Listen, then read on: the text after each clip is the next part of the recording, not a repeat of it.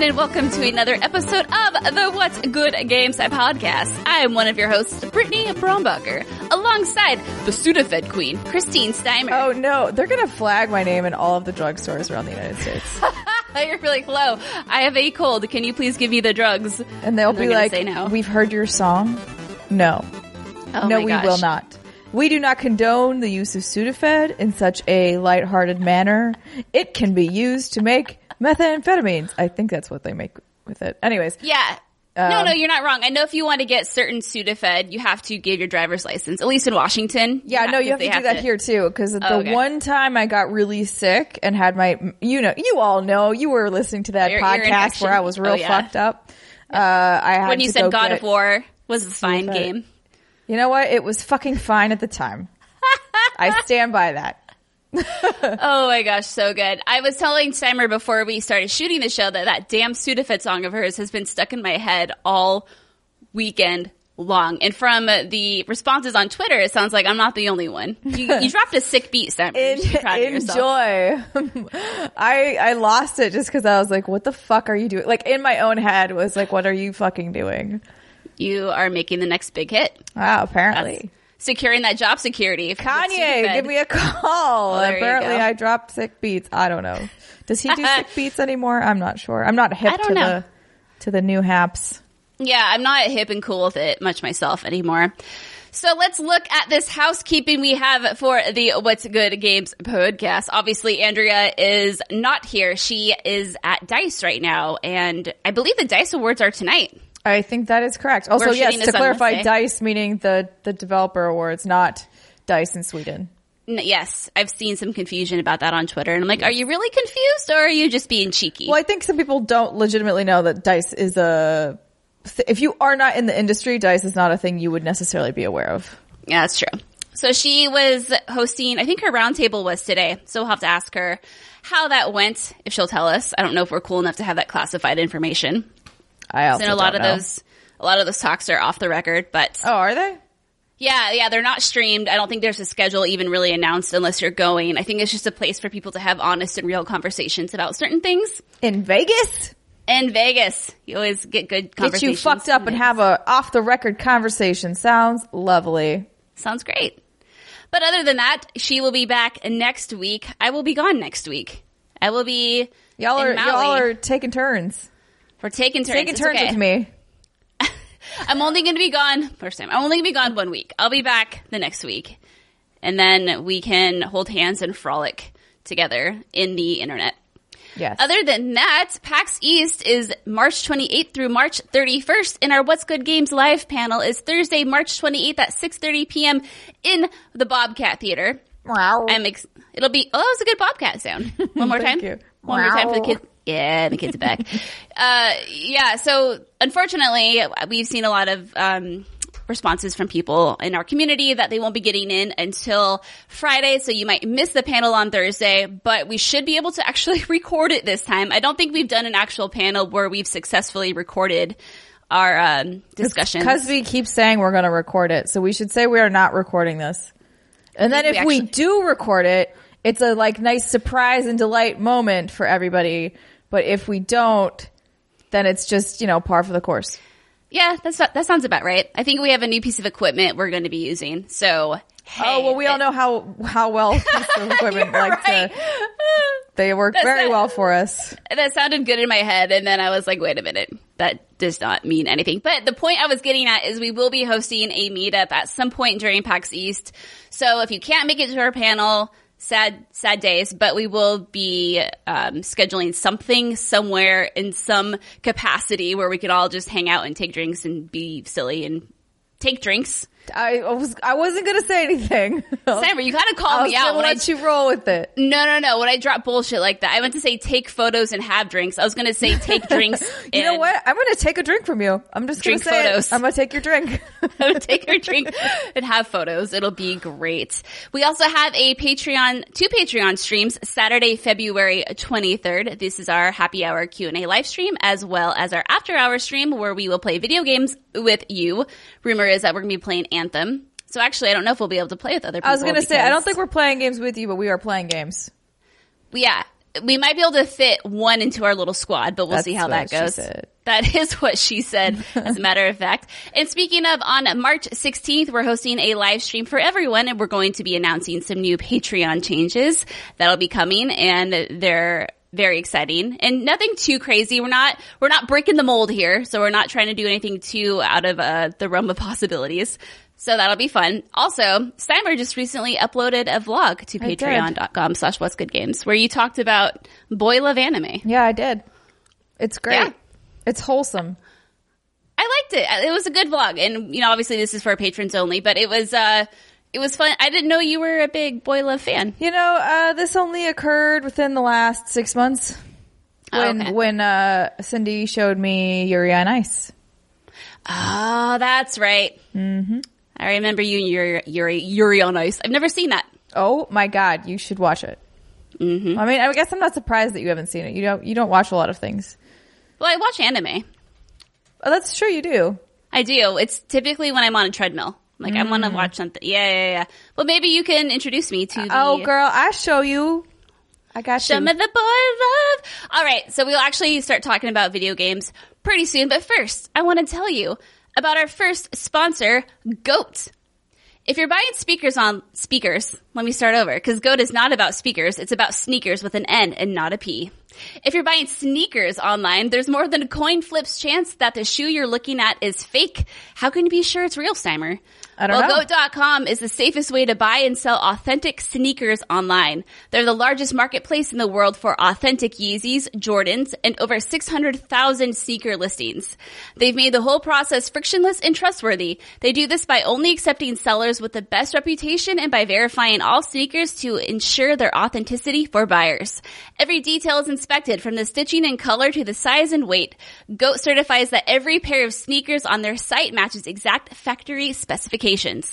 With over 500,000 sneakers on the platform and 10 million users, you won't find a better place for verified 100% authentic sneakers anywhere else. Find the perfect 100% authentic sneaker at goat.com/goodgames. That's goat.com/goodgames. Plus, you'll also be supporting our show, but you've got to go right now before the sneakers you want are gone when you go to goat.com/goodgames, spelled GOAT.com/goodgames. Now, Steimer. Mm-hmm. I saw you post a picture of some fancy ass shoes. Was that last night? Yeah. Okay. What were those? Those are Timberlands. Okay. And they're called Ice Cream? Well, the Timberlands released Ice Cream edition. They're limited edition Timberlands that are, I don't know why they have like little quote unquote sparklies at the bottom. So it looks like sprinkles. The other ones are like purple. I didn't want the purple ones. I got the gray ones with like sort of sherbet, orange looking accent colors. Oh goodness. So I saw that photo and I was like, oh, that's cute. And I kept scrolling. Wow. But last night, you didn't even give me a like? I should have, but I was in a real lazy mood. I should have. I was a bad friend and I apologize. So last night I had this dream and I completely forgot about the picture. Last night I had this dream that I had these really cute pink Timberlands and I was like, oh my God, these are so cute. And I dreamt of it seemed like it was a long dream where I was just so excited to be wearing them. They were like these baby pastel pinks and cause, I'm trying to expand my horizons when it comes to clothes. I talk about Stitch Fix all the time and what they're introducing me to. And same with GOAT, they have a lot of awesome shoes on their site. Cause all I have are, I have a few pairs of Chucks and I have some Zelda shoes and Mario shoes. Nothing wrong with that. They have those on there. Oh, well see, there you go. They have me covered. So I'm just trying to expand my horizon. So I had this dream about these pink shoes and I was so excited about them. And then I woke up and realized it was a dream. And then your picture from last night popped back into my timeline. And I'm like, that's where I got that from. Because it was so it did, because it was random. So popular. Oh my God. No, you made me dream about shoes that I now want in real life. And I don't know if they exist. And I'm kind of sad about you can make custom Timberlands. Oh, Jesus. Also, we should apparently get them to sponsor this show. Apparently. I didn't know you could do that. The shoe world, man. I thought video games were confusing. Shoes. Oh, shoes. This is going to be an awkward segue. I know. So I wanted to get kind of the upsetting news over with, because later on we have some Nintendo stuff to talk about. And in that regard, today was a day for Brit, in the sense that some amazing games got announced that made me very tingly in the nether regions. So let's just get this sad, unfortunate story tackled from the get-go. So Activision Blizzard has laid off hundreds of employees. This write-up comes from Jason Schreier at Kotaku. So this went live Tuesday the 12th. Publisher Activision Blizzard has begun its long-rumored layoff process, informing employees this afternoon that it will be cutting staff. On an earnings call this afternoon, the company said that it would be eliminating 8% of its staff. In 2018, Activision Blizzard had roughly 9,600 employees, which means that nearly 800 people are now out of work. On the earnings call, Activision Blizzard CEO Bobby Kotick told investors that the company had, quote, once again achieved record results in 2018, but the company would be consolidating and reconstructuring because of missed expectations for 2018 and lowered expectations for 2019. The company said it would be cutting mainly non-game development departments and bolstering its development staff for franchises like Call of Duty and Diablo. Development sources from across the industry told Kotaku this afternoon that the layoffs have affected Activision Publishing, Blizzard, King, and some of Activision studios, including High Moon. At Blizzard, the layoffs appear to have only affected non-game development departments such as publishing and esports, both of which were expected to be hit hard. Quote, over the last few years, many of our non-development teams expanded to support various needs, Blizzard President J. Allen Brack said in a note to staff around 1 p.m. that was obtained by Kotaku. Currently, staffing levels on some teams are out of proportion with our current release slate. This means we need to scale down some areas of our organization. I'm sorry to share that we will be parting ways with some of our colleagues in the U.S. today. In our regional offices, we anticipate similar evaluations subject to local requirements. The letter also promised, quote, a comprehensive severance package, continued health benefits, career coaching, and job placement assistance, as well as profit-sharing bonuses for the previous year to those who are being laid off at Blizzard. So Blizzard employees receive twice-yearly bonuses based on how the company performed financially. Quote, there's no way to make this transition easy for impacted employees, but we are doing what we can to support our colleagues, Brack wrote. Meanwhile, in a press release to investors this afternoon, Activision CEO Bobby Kotick wrote, quote, while our financial results for 2018 were the best in our history, we didn't realize our full potential. To help us reach our full potential, we have made a number of important leadership changes. These changes should enable us to achieve the many opportunities our industry affords us, especially with our powerful owned franchises, our strong commercial capabilities, our direct digital connection to hundreds of millions of players, and our extraordinary talented employees. Now, they also made some game announcements that they talked about certain games we'll talk about in a second. But, Steimer, what do you think of all this? I mean, there's just a lot. There's a lot of things.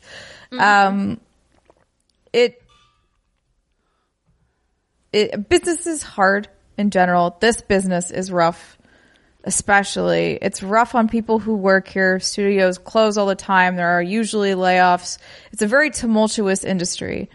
And I don't remember exactly where I was saying this, but I mean, it's a discussion we've had many times before, I think, industry-wide, of how do you retain talent when this is a norm? When this is a reality of almost any studio you work at. And you have to, if you have a family, uproot everybody, potentially move somewhere far away in order to continue doing your work.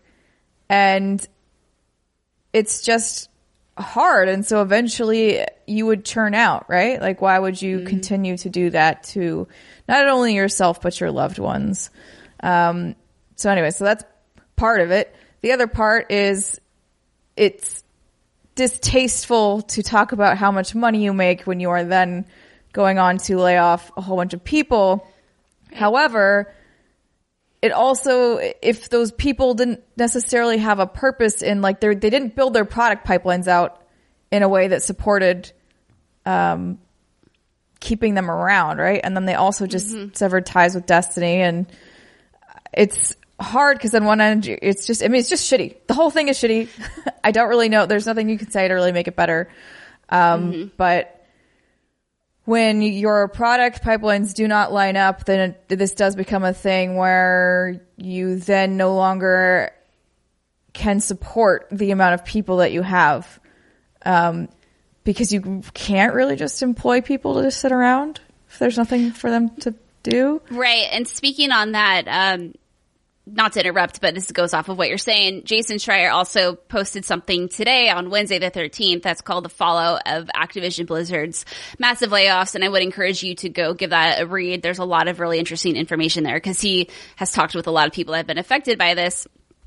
And he talks about specifically regarding Activision. He says people were laid off at Activision's main office in Santa Monica, California, where an entire team of Destiny publishing staff had been coming to work with nothing to do. Some were laid off, some were moved to Call of Duty or other teams, some in other departments were also laid off.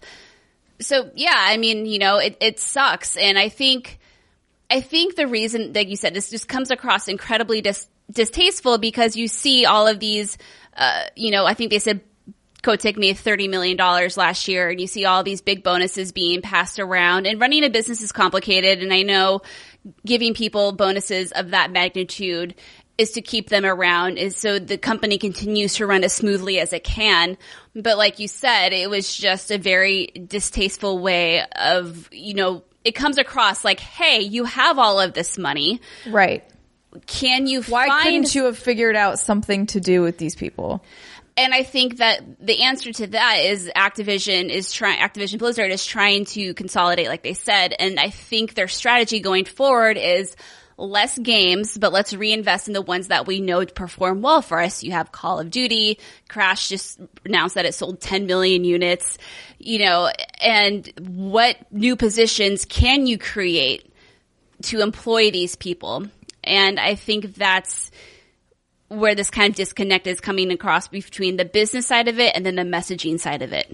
It looks really bad. Just on any level, there's obviously business numbers, and then there's the emotional side of it, which is this feels shitty and it feels terrible even if you didn't get laid off when you work there. And obviously feels significantly worse if you did get laid off. And it's just an unfortunate reality. And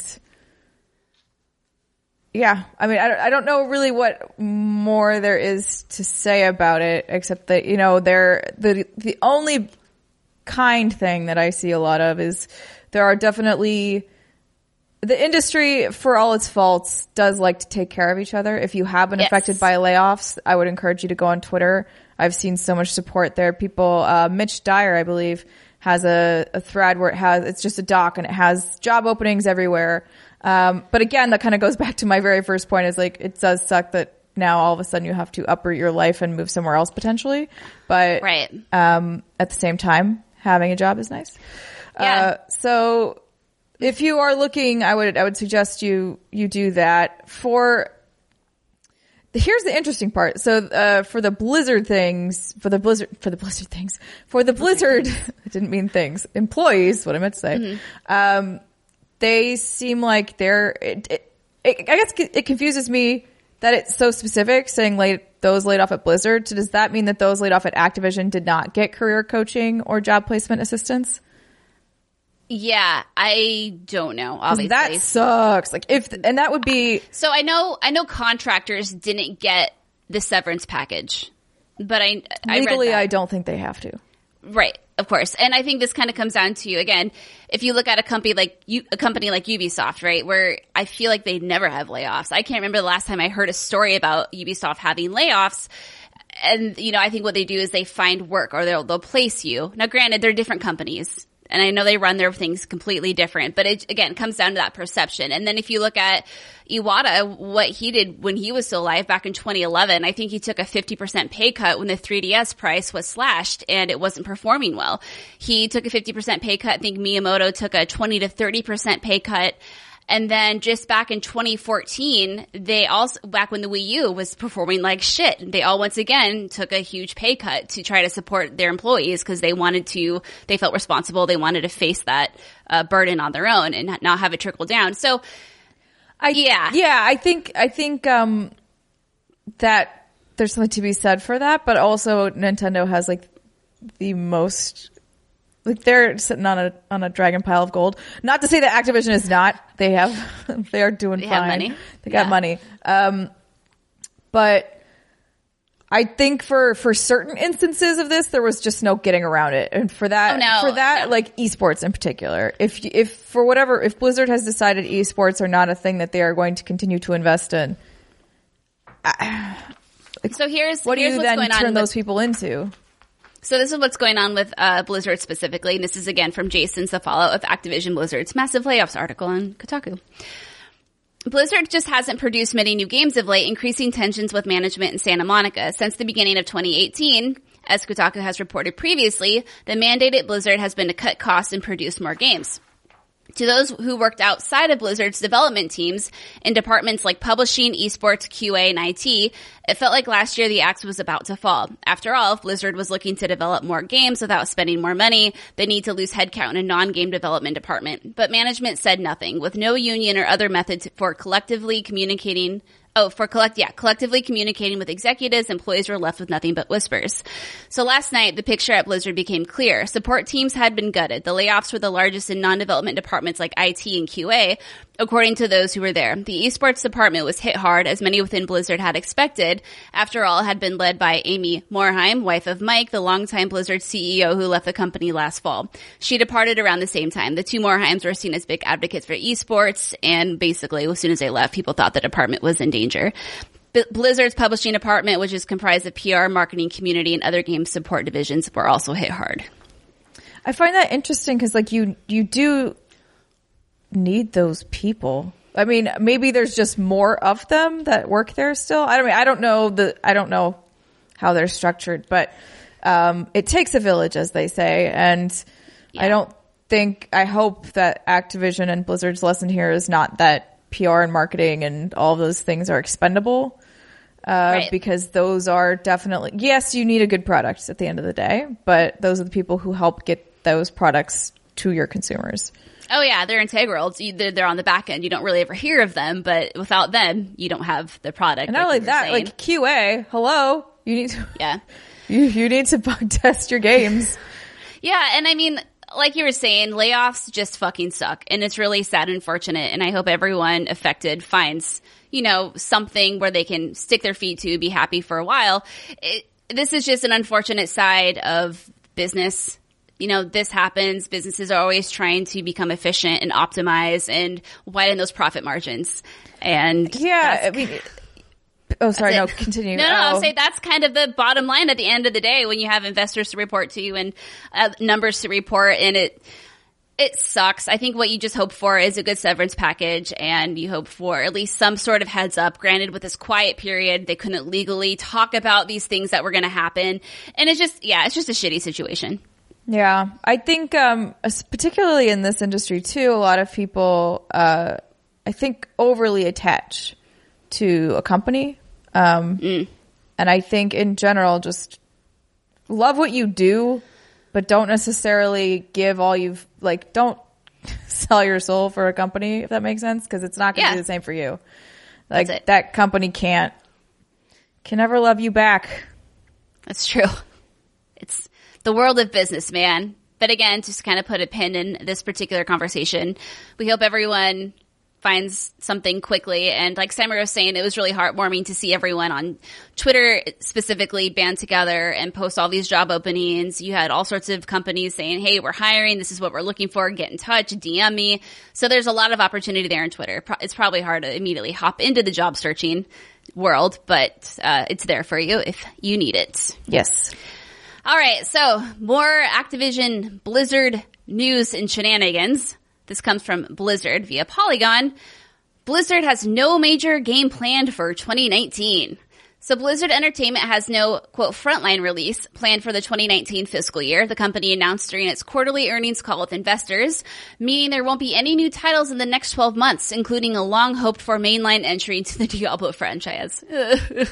So sad. Okay, quote, we expect materially lower financial performance this year, said Activision Blizzard President Callister Coddy Johnson on the conference call, during which company brass discussed its 2018 fiscal year earnings. Quote, 2018 benefited from the release of World of Warcraft Battle for Azeroth, whereas we are not planning a major frontline release for 2019. Whether that precludes the upcoming mobile game Diablo Immortal or World of Warcraft Classic, the re-release of the MMO's original pre-expansion version is unclear. But with both playable at BlizzCon 2018, it seems that these games may not be counted as frontline. We've reached out to Blizzard for further details. I think that's a pretty safe assumption. Because especially given the reception at BlizzCon of poor Diablo Immortal, I would say they are very careful with how they will promote that game moving forward. Yeah, this obviously it's a bummer. I mean, big Diablo fan here. Sammy, are you a big Diablo fan? I know Andrea is. I like Diablo a lot. It was the game I had a LAN party for in high school. That's fucking awesome. You're such a badass. Not really. I think you are. So yeah, I mean, I guess this is kind of sad for us fans. And also they didn't talk about Warcraft Reforged, which is the remaster of Warcraft 3. So I'm assuming that isn't considered a frontline game as well. But I said it before. I'm going to play Diablo Immortal, but at least they're setting expectations now, I guess. Like, it's not going to be that great of a year for us. It happens. I mean, they need to in order to keep their financials in check. Yeah. Because if you don't say that and then the financial performance is dipped, that causes even more uncertainty, which causes more churn anyways. Yeah, and as we've seen, specifically in the past couple of weeks, a lot of these forecasts have just been overshot by quite a bit, right?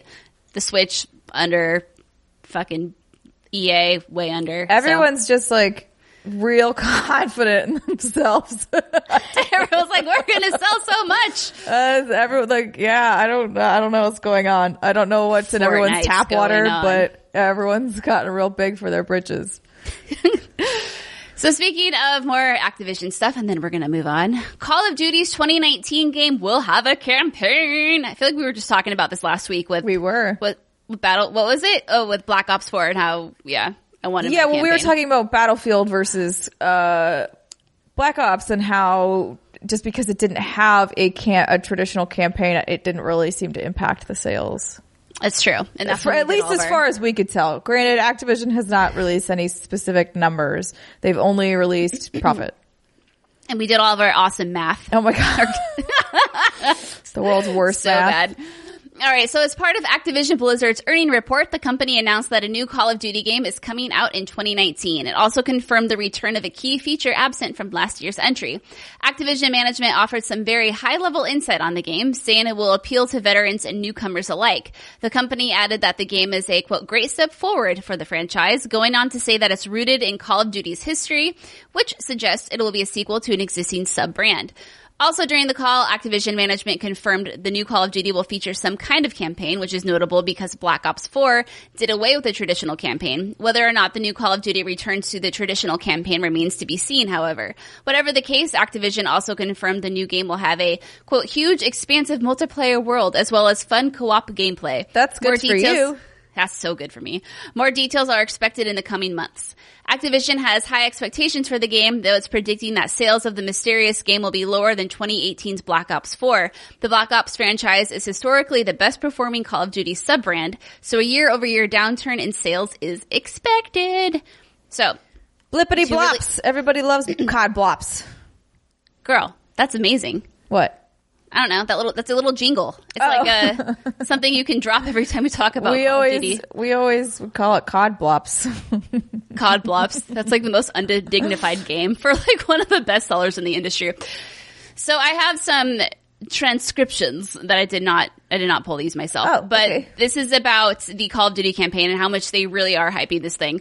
So this comes from Rob Kostich, president of Activision. And he says, it's going to feature an entirely new campaign, a huge and expansive multiplayer world, and of course some fun co-op gameplay. But from day one, what gets me really excited is every time we've shown this title internally, it just creates a ton of buzz. Now, I wish I could tell you a lot more right now, but unfortunately, you're gonna have to wait. But I think it's going to be really worth it. We can't wait to share with the world. Then Activision Blizzard CEO Bobby Kotick chimed in as well to provide some additional hype for this year's game. He says in recent memory, he's never seen this much enthusiasm for a new Call of Duty game internally.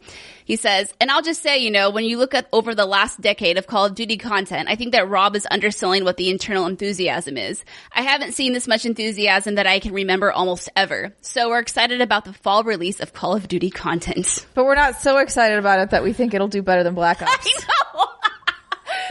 I thought that was pretty fucking funny. I was like, oh god. This is gonna be great. Just not as great. Just not as good as Blops. I mean, so this kind of brings up an interesting question. What do you think this means for Blackout, Call of Duty's Battle Royale mode? Because right now it's locked behind Black Ops 4. Mm-hmm. I would imagine to keep it relevant that you either have to, do you include it on every Call of Duty game going forward as just a free bonus, or do you offer it as a separate standalone product? What do you do in this case? I mean, I don't know what they're going to do, but I could see What would you do, Steimer? If you were Bobby Kotick. Granted, I haven't played Blackout, so this is going to be, okay, close your eyes. You are Bobby Kotick. Relatively uninformed opinion, but you are, no. I want you to get in the mode. You are Bobby Kotick. You are sitting in a chair full of money. There is money raining from the sky as if it were a torrential downpour. And you're like, what am I going to do? Rub your beard. Oh my God, I would quit. I don't even know if he has a beard. I would quit my damn job. I would go move to an island, and I would never talk to another human being. I feel like we were just playing D&D, and you just hard pivoted where I was going with that. That was good. Yes. That's like when we were playing D&D in Boston. You guys were all talking, and I was like, I leave. I leave this group. That's what my character would do. Anyways, what were we talking? Oh, so I mean, it's hard because you could technically just pull Blackout out probably and be like, it's a free to play thing. Here you go. Figure out microtransactions in it. I'm assuming it already has them. Again, I haven't touched it, so this is an uninformed opinion. But then the trouble there is, does that then cannibalize your other releases? So I don't know what they're going to do with this. I'm curious to see, because each of the studios takes turns and each has their own spin on things and the way that they like to do things. So we shall see. And I am very curious because, Black Ops, I believe, was still, the last Black Ops was continued to be played even to this day, probably. It's ridiculous the amount of people who love Blippity Blops. Blippity Blops 4 is the best COD, apparently. It's the best. Yeah, it'll be interesting because I feel like to keep this game relevant, let's say it has a really good run and, a year and a half from now, are people still going to have to buy Blops, what do you call it? Blippity Blops. Blippity Blops 4 in order to get Blackout. That just seems really silly and a weird business decision, but who knows? I'm excited about a campaign in Call of Duty. I do like my little 4 to 5 hour campaigns because I suck at them. I'm really bad. It's always baby ass baby mode, but they're so immersive and so cinematic. And I loved World War II. I thought that you never played that one, right? Or did you? I played parts. The last one I finished was Modern Warfare. Oh, that's right. We talked about this last week. Because I started Modern Warfare 2 and never finished it. And I've started a whole bunch of campaigns and never, even though they're short, I won't finish them because I don't find them interesting. Oh. Well, there you go. I don't like a lot of straight first person shooter gameplay. It just bores me. Oh, the linear stuff. You like to be able to go out and I need something. I'll do it for a few hours. It's fun. And then I'm like, okay, I'm done. I did the thing. Well, there you go. I did it. Again, don't make a campaign for Steimer. She won't play it. Yeah, it's not for me. It's for everybody else, which is fine. You may have things. Steimer, do you want to take on our next gaggle of news? Sure. Which is all about Sony PlayStation stuff. PlayStation. So, PlayStation boss says E3 hasn't kept up with the changing industry. Sony's decision to forego E3 2019 caused waves, and the statement regarding its rationale revolved mostly around finding, quote, inventive opportunities to engage the community and plans to, quote, think differently and experiment. SIE Worldwide Studios head Sean Layden has now explained further, touching on not only what they plan to do differently in the future, but why E3 was no longer useful. Layden told I don't disagree with him. I love E3, but he's bringing up some interesting points. Layden told CNET that the nature of E3 has been built up around standards that no longer apply, both for retailers and journalists. At its inception, the show had been a place for retailers to plan their stock and for journalists to plan cover stories for magazines. In the now modern era, he says, both of those have shifted. Quote, now we have an event in February called Destination PlayStation, that's a mouthful, where we bring all the retailers and third-party partners to come hear the story for the year, he said. Quote, they're making purchasing decisions in February. June now is just too late to have a Christmas holiday discussion with retailers. So retail has really dropped off. And journalists now, with the internet and the fact that it's 24/7, there is game news, that's lost its impact around that. So the trade show became a trade show without a lot of trade activity. The world has changed, but E3 hasn't necessarily changed with it, he added. Against all of those market forces, Sony was making a plan to do fewer and bigger games, which meant that June was no longer a good time in the year to outline its latest plans. Quote, we feel like if we ring the bell and people show up here in force, people have the expectation, oh, they're going to tell us something. That's, yeah. That's true. It's pretty spot on. The idea of setting expectations echoes Layden's rationale for skipping PSX in 2018, which was announced before Sony pulled out of E3 as well. We don't know yet when Sony will be outlining its own upcoming plans or in what form. It follows big publishers like Activision and EA who have scaled back their E3 plans in recent years. Sony's show in 2018 was also very different, focusing narrowly on just 4 games, also herding people through like cattle. That's what... Dude, that was so weird. It was really weird. For its part, Microsoft seems eager to fill the void left by its biggest console competitor. Xbox head Phil Spencer has said the company is going to, quote, go and be as big at E3 as we've ever been. So yeah, Brittany, as somebody who's attended a lot of E3s, what do you think? Oh man. Okay. So there's a lot here. Now, I love E3. In fact, when I first started my venture into the gaming industry, the only goal I had in mind was I want to get into E3 on my own credentials. Like, once I did that, I thought I would have made it. I would have been satisfied. E3 has always held a very, very special place in my heart. And I love the energy of E3. Can you tell I'm buttering it up for a hard pivot? Oh, yeah. Pivot, girl, pivot. I love E3. I love the energy of E3. I think it's important for the industry to have a lot of media in one place. And I think the hype and the wave of everything going on and all the attention it brings to the industry. I mean, our E3 coverage is some of our most watched and consumed coverage we do on What's Good Games. So it's important, and I still think it's relevant. However, I think he does make a good point, and it's a valid point that, when was the last time Nintendo held a press conference at E3? I think it was 2013. And now they do their little mini Nintendo Directs like we're going to cover here in a hot minute. And look at EA pulling out and kind of doing their own thing on the side. To be fair, though, the EA pulling out was like kind of a... Sorry. I had to. That was a good one. Thanks. EA left. And I had to rethink that phrase. Left and didn't do too much differently. They're just not on... They're just not at LACC, which is kind of bizarre. But Nintendo, I think, is a better example of they're at E3, but they aren't doing the same song and dance everyone is at E3.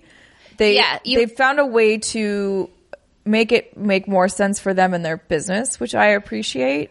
Yeah, you're right. So you have Nintendo has a presence at E3. They have their direct press conference, usually that Monday or Tuesday, to use that Tuesday. And now, last year Xbox wasn't on the show floor, but they did have their press conference, but they had the thing outside in the Microsoft Theater, right? They did have a mixer presence, I think, on the show floor. And PlayStation did something really weird. Like Summer said, they herded cattle for their weird press conference. However, we did get the Resident Evil 2 announcement. So therefore, I'm forever grateful for that press conference. So good. Yeah. So yeah, things are changing for sure.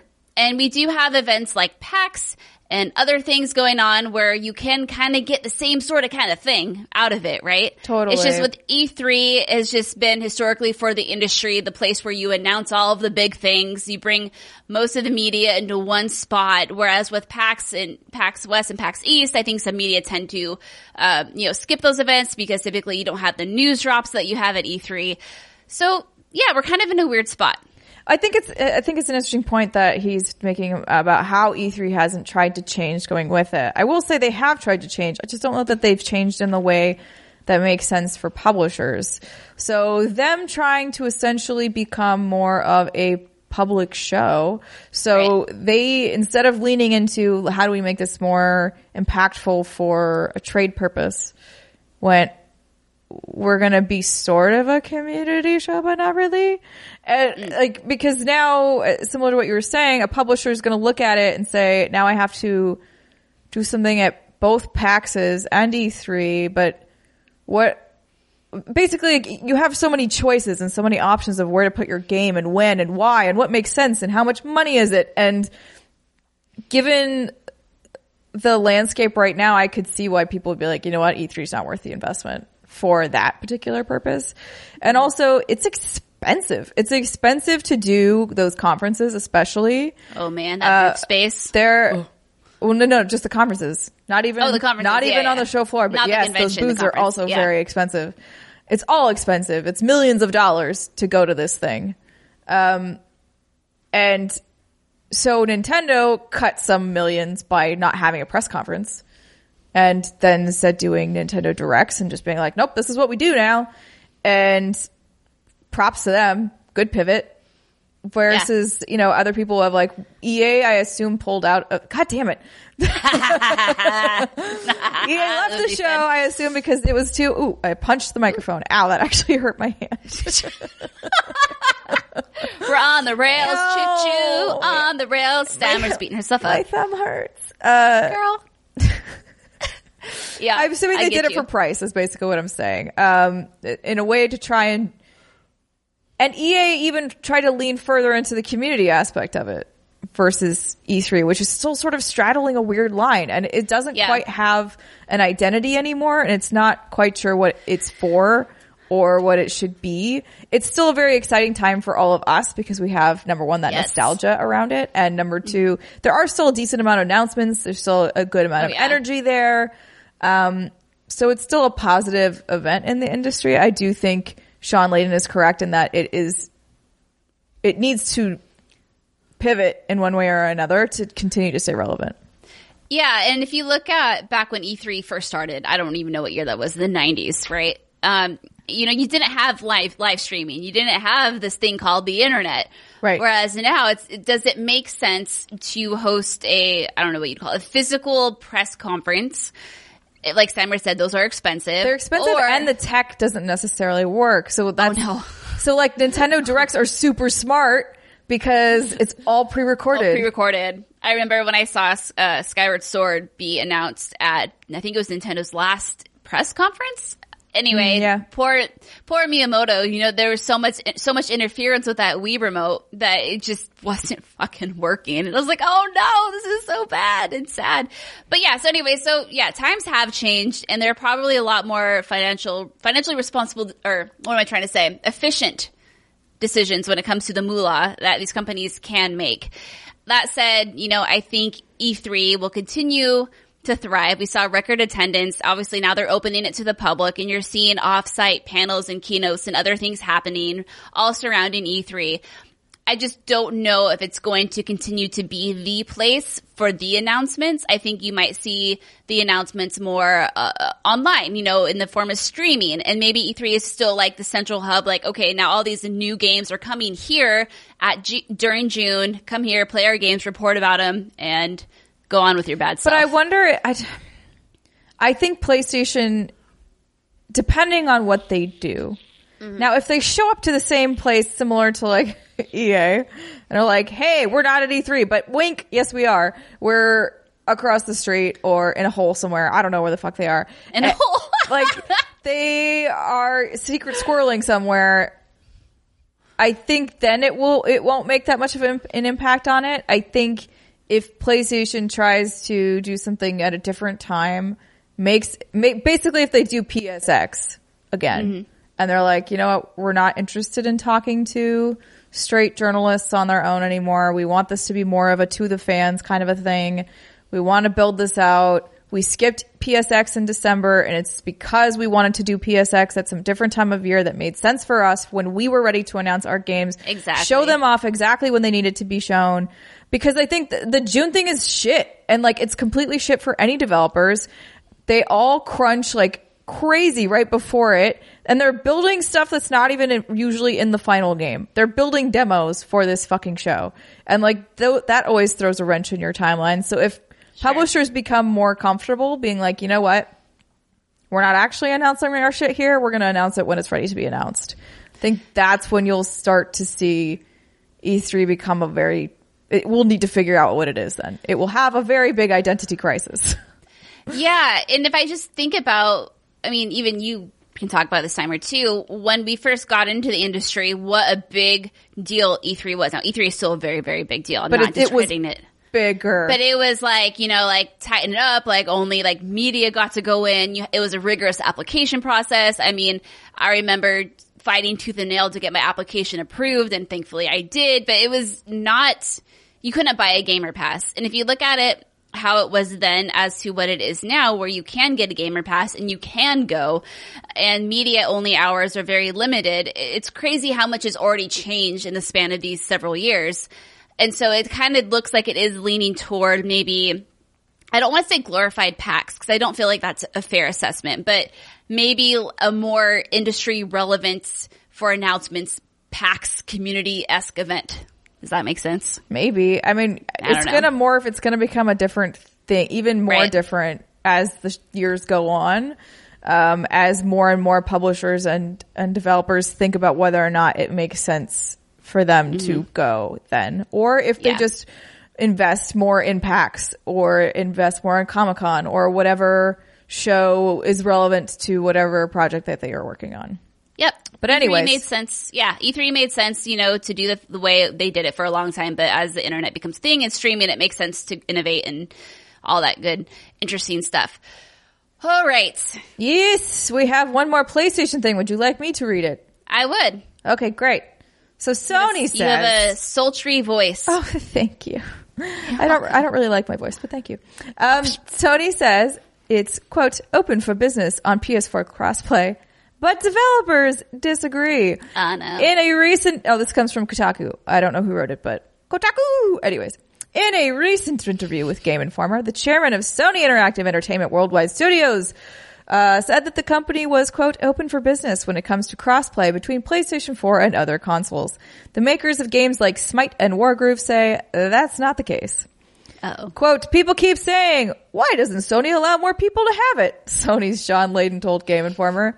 Quote, all it takes is for publishers and developers who wish to permission it. As ever, just work with your PlayStation account manager and they will walk you through the steps that we've learned through our partnership with Epic on how this works. I don't believe right now there is any gating factor on that. I think they're open to make proposals because the Fortnite thing worked pretty well. Sean, who let you do this interview? I wonder if he just went rogue and started talking out of his ass and the PR handler was like, please shut up. That happens. It happens a lot, especially with people high up on the chain like this. Anyways, they mean well, bless their little hearts. They do. Finn Bryce, the CEO of Chucklefish, which developed and published the recent Advanced Wars-inspired hit Wargroove, took issue with Layden's characterization in a thread about the interview on the gaming forum Reset Era. Quote, we've made many requests for crossplay, in parentheses, both through our account manager and directly with higher-ups, all the way up until release month, Bryce wrote. Quote, we were told in no uncertain terms that it was not going to happen. Wargroove is currently available with crossplay on Switch, Xbox One, and PC. The game is slated to launch later this year on PlayStation 4. Bryce added that while it might be more complicated from a policy standpoint on PlayStation's part for Chucklefish, on PlayStation's part for Chucklefish, implementing crossplay is as easy as flipping a switch.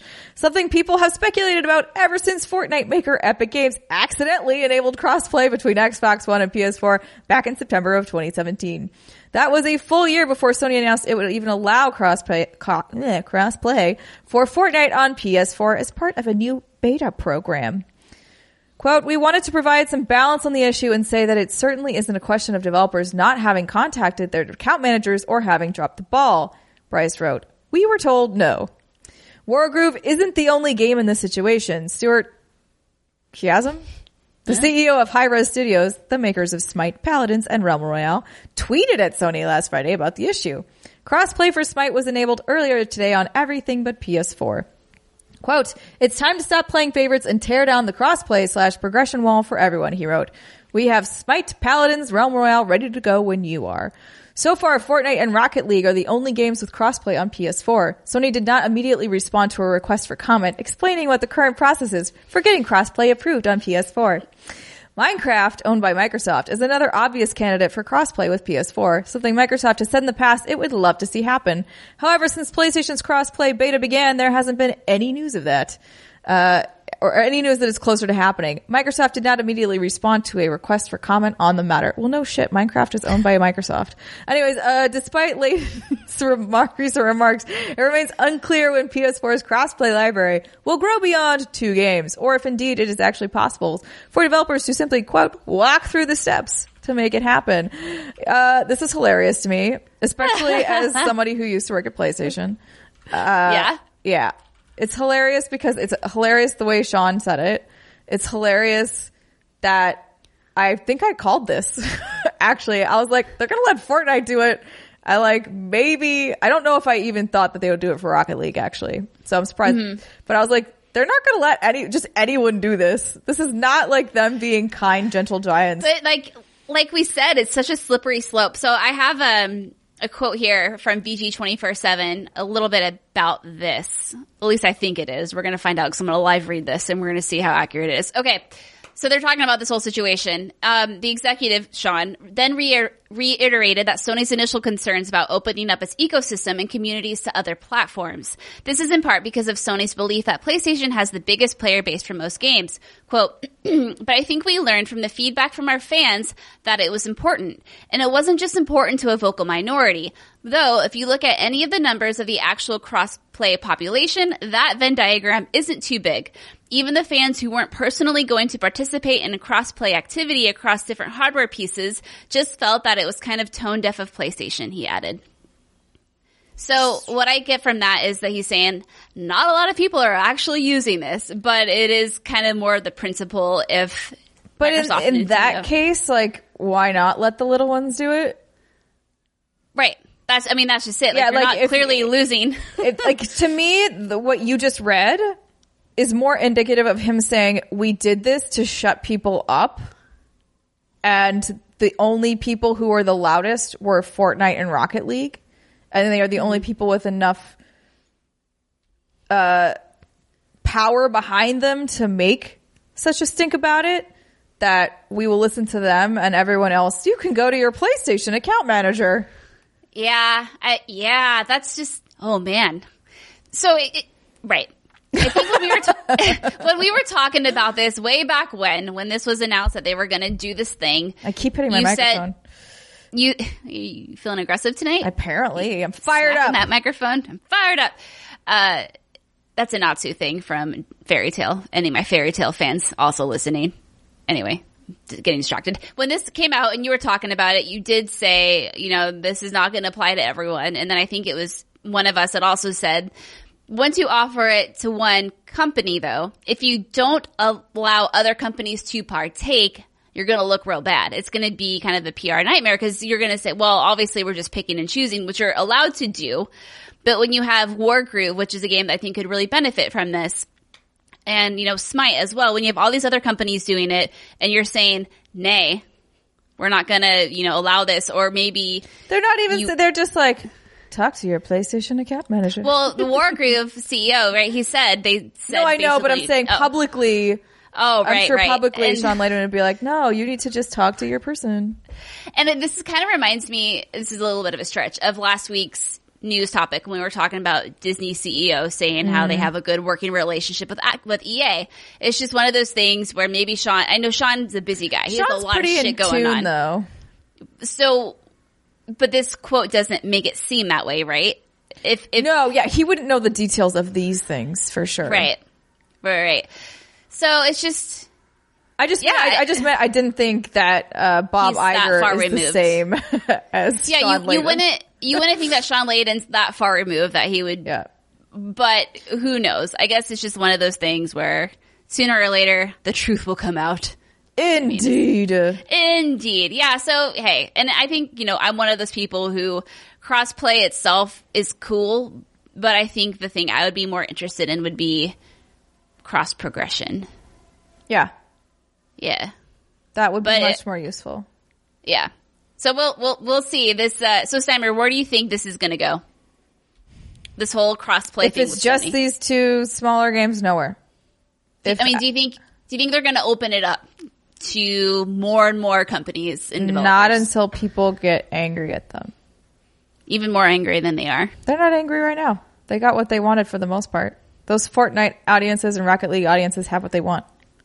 So you don't think that there's... I guess what I'm getting at is... You just read a quote from Sean Layden where he basically was just like, we did this to shut you all up. And they're shutting up. They shut up. And so yes, what are they going to do? They don't care anymore.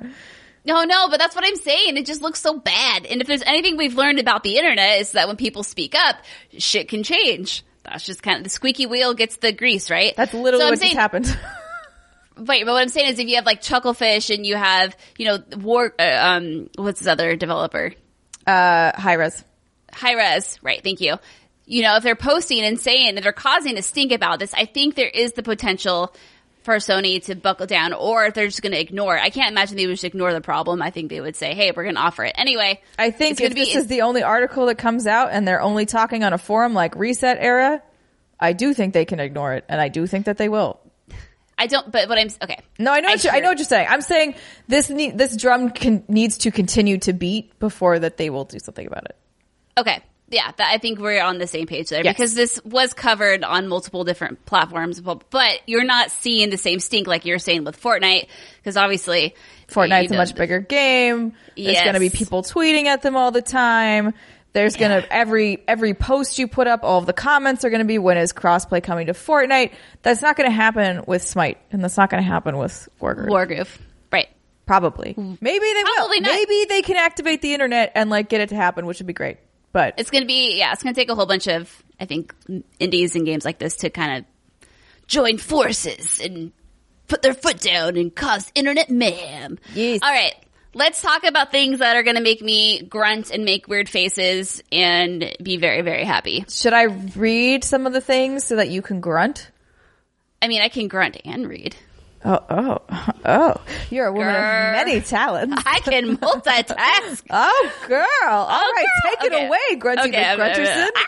All right. So Nintendo Direct finally happened today, which is Wednesday, February 13th. Nintendo historically has a Direct in January. We didn't get one. The hype continued to build. And so yesterday, Nintendo announced they're having one. An early Valentine's Day gift from Nintendo to us. Oh my God. And I was worried because, when you expect the Direct to happen in January and it doesn't, you're like, oh my God, what are they getting ready to announce? And then your hype builds and you're like, okay, what are they possibly going to announce that's going to make me tingle in my nether regions, like I said earlier in the show.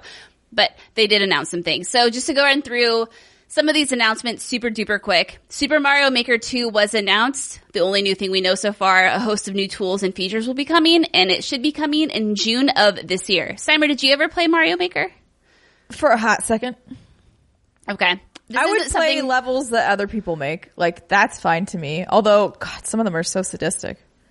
Yeah.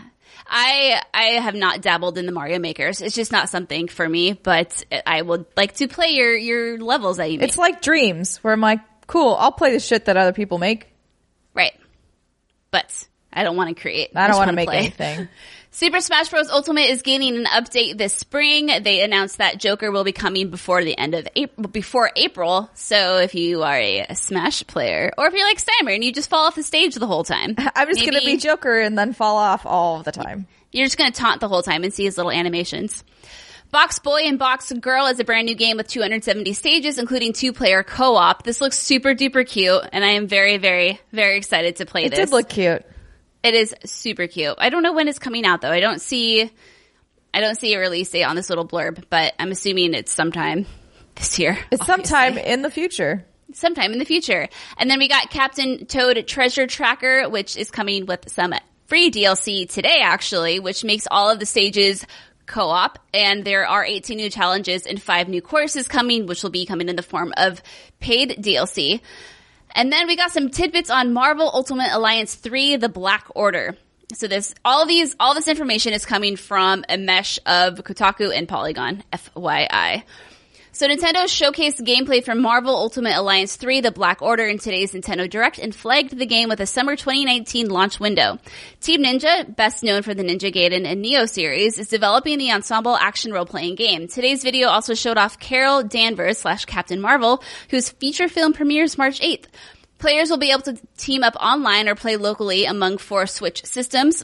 Characters from supergroups The Avengers, The Defenders, The X-Men, and the Guardians of the Galaxy and more will take on Ultra Baddie Thanos and its evil-sounding Black Order. Do you care about this at all? Not much, no. Is it Thanos or Thanos? Thanos, I think. See, this is what I'm telling you. I looked at gameplay of this during the Nintendo Direct, and I thought to myself, hey, this looks fun. I like that there's co-op. I'll be the first to admit I don't know jack shit about superhero stuff, so I'm not drawn to this game for that reason. But if there's fun co-op RPG elements to it, you are there always for the co-op, girl. I am there. And then we got an announcement of Platinum's Astral Chain. So during this week's Nintendo Direct, the company announced a new game from Platinum Games and director Hideki Kamiya. I'm sorry, I suck. Due on Switch later this summer, Astral Chain, an action game starring 2 characters in a futuristic world. The 2 characters are suited up in police uniforms and appear to fight in tandem as they traverse the, quote, multicultural futuristic city in which they patrol. We see the characters chained together in several moments throughout the trailer.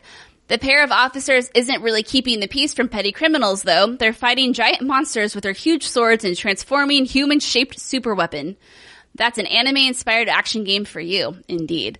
Nintendo's keeping quiet about the full gameplay details for now, but expects some high-intensity, fast-paced action as per the Platinum Games way. It'll launch on August 30th on Nintendo Switch as an exclusive. And they also talked about Bayonetta 3 and was like, hey, it's still a thing that's being developed. Don't worry. We hope you look forward to it. Okay, thanks, bye. Okay, thanks, bye. This game looks cute. I would say I'm mildly interested. I don't know enough about it yet to be like, I'm hooked on it. It's kind of like that multicultural, like, it's not that. It's the city. It's the city. Like, what? No. I was gonna read the verbatim of how they describe the city, which is a multicultural futuristic city.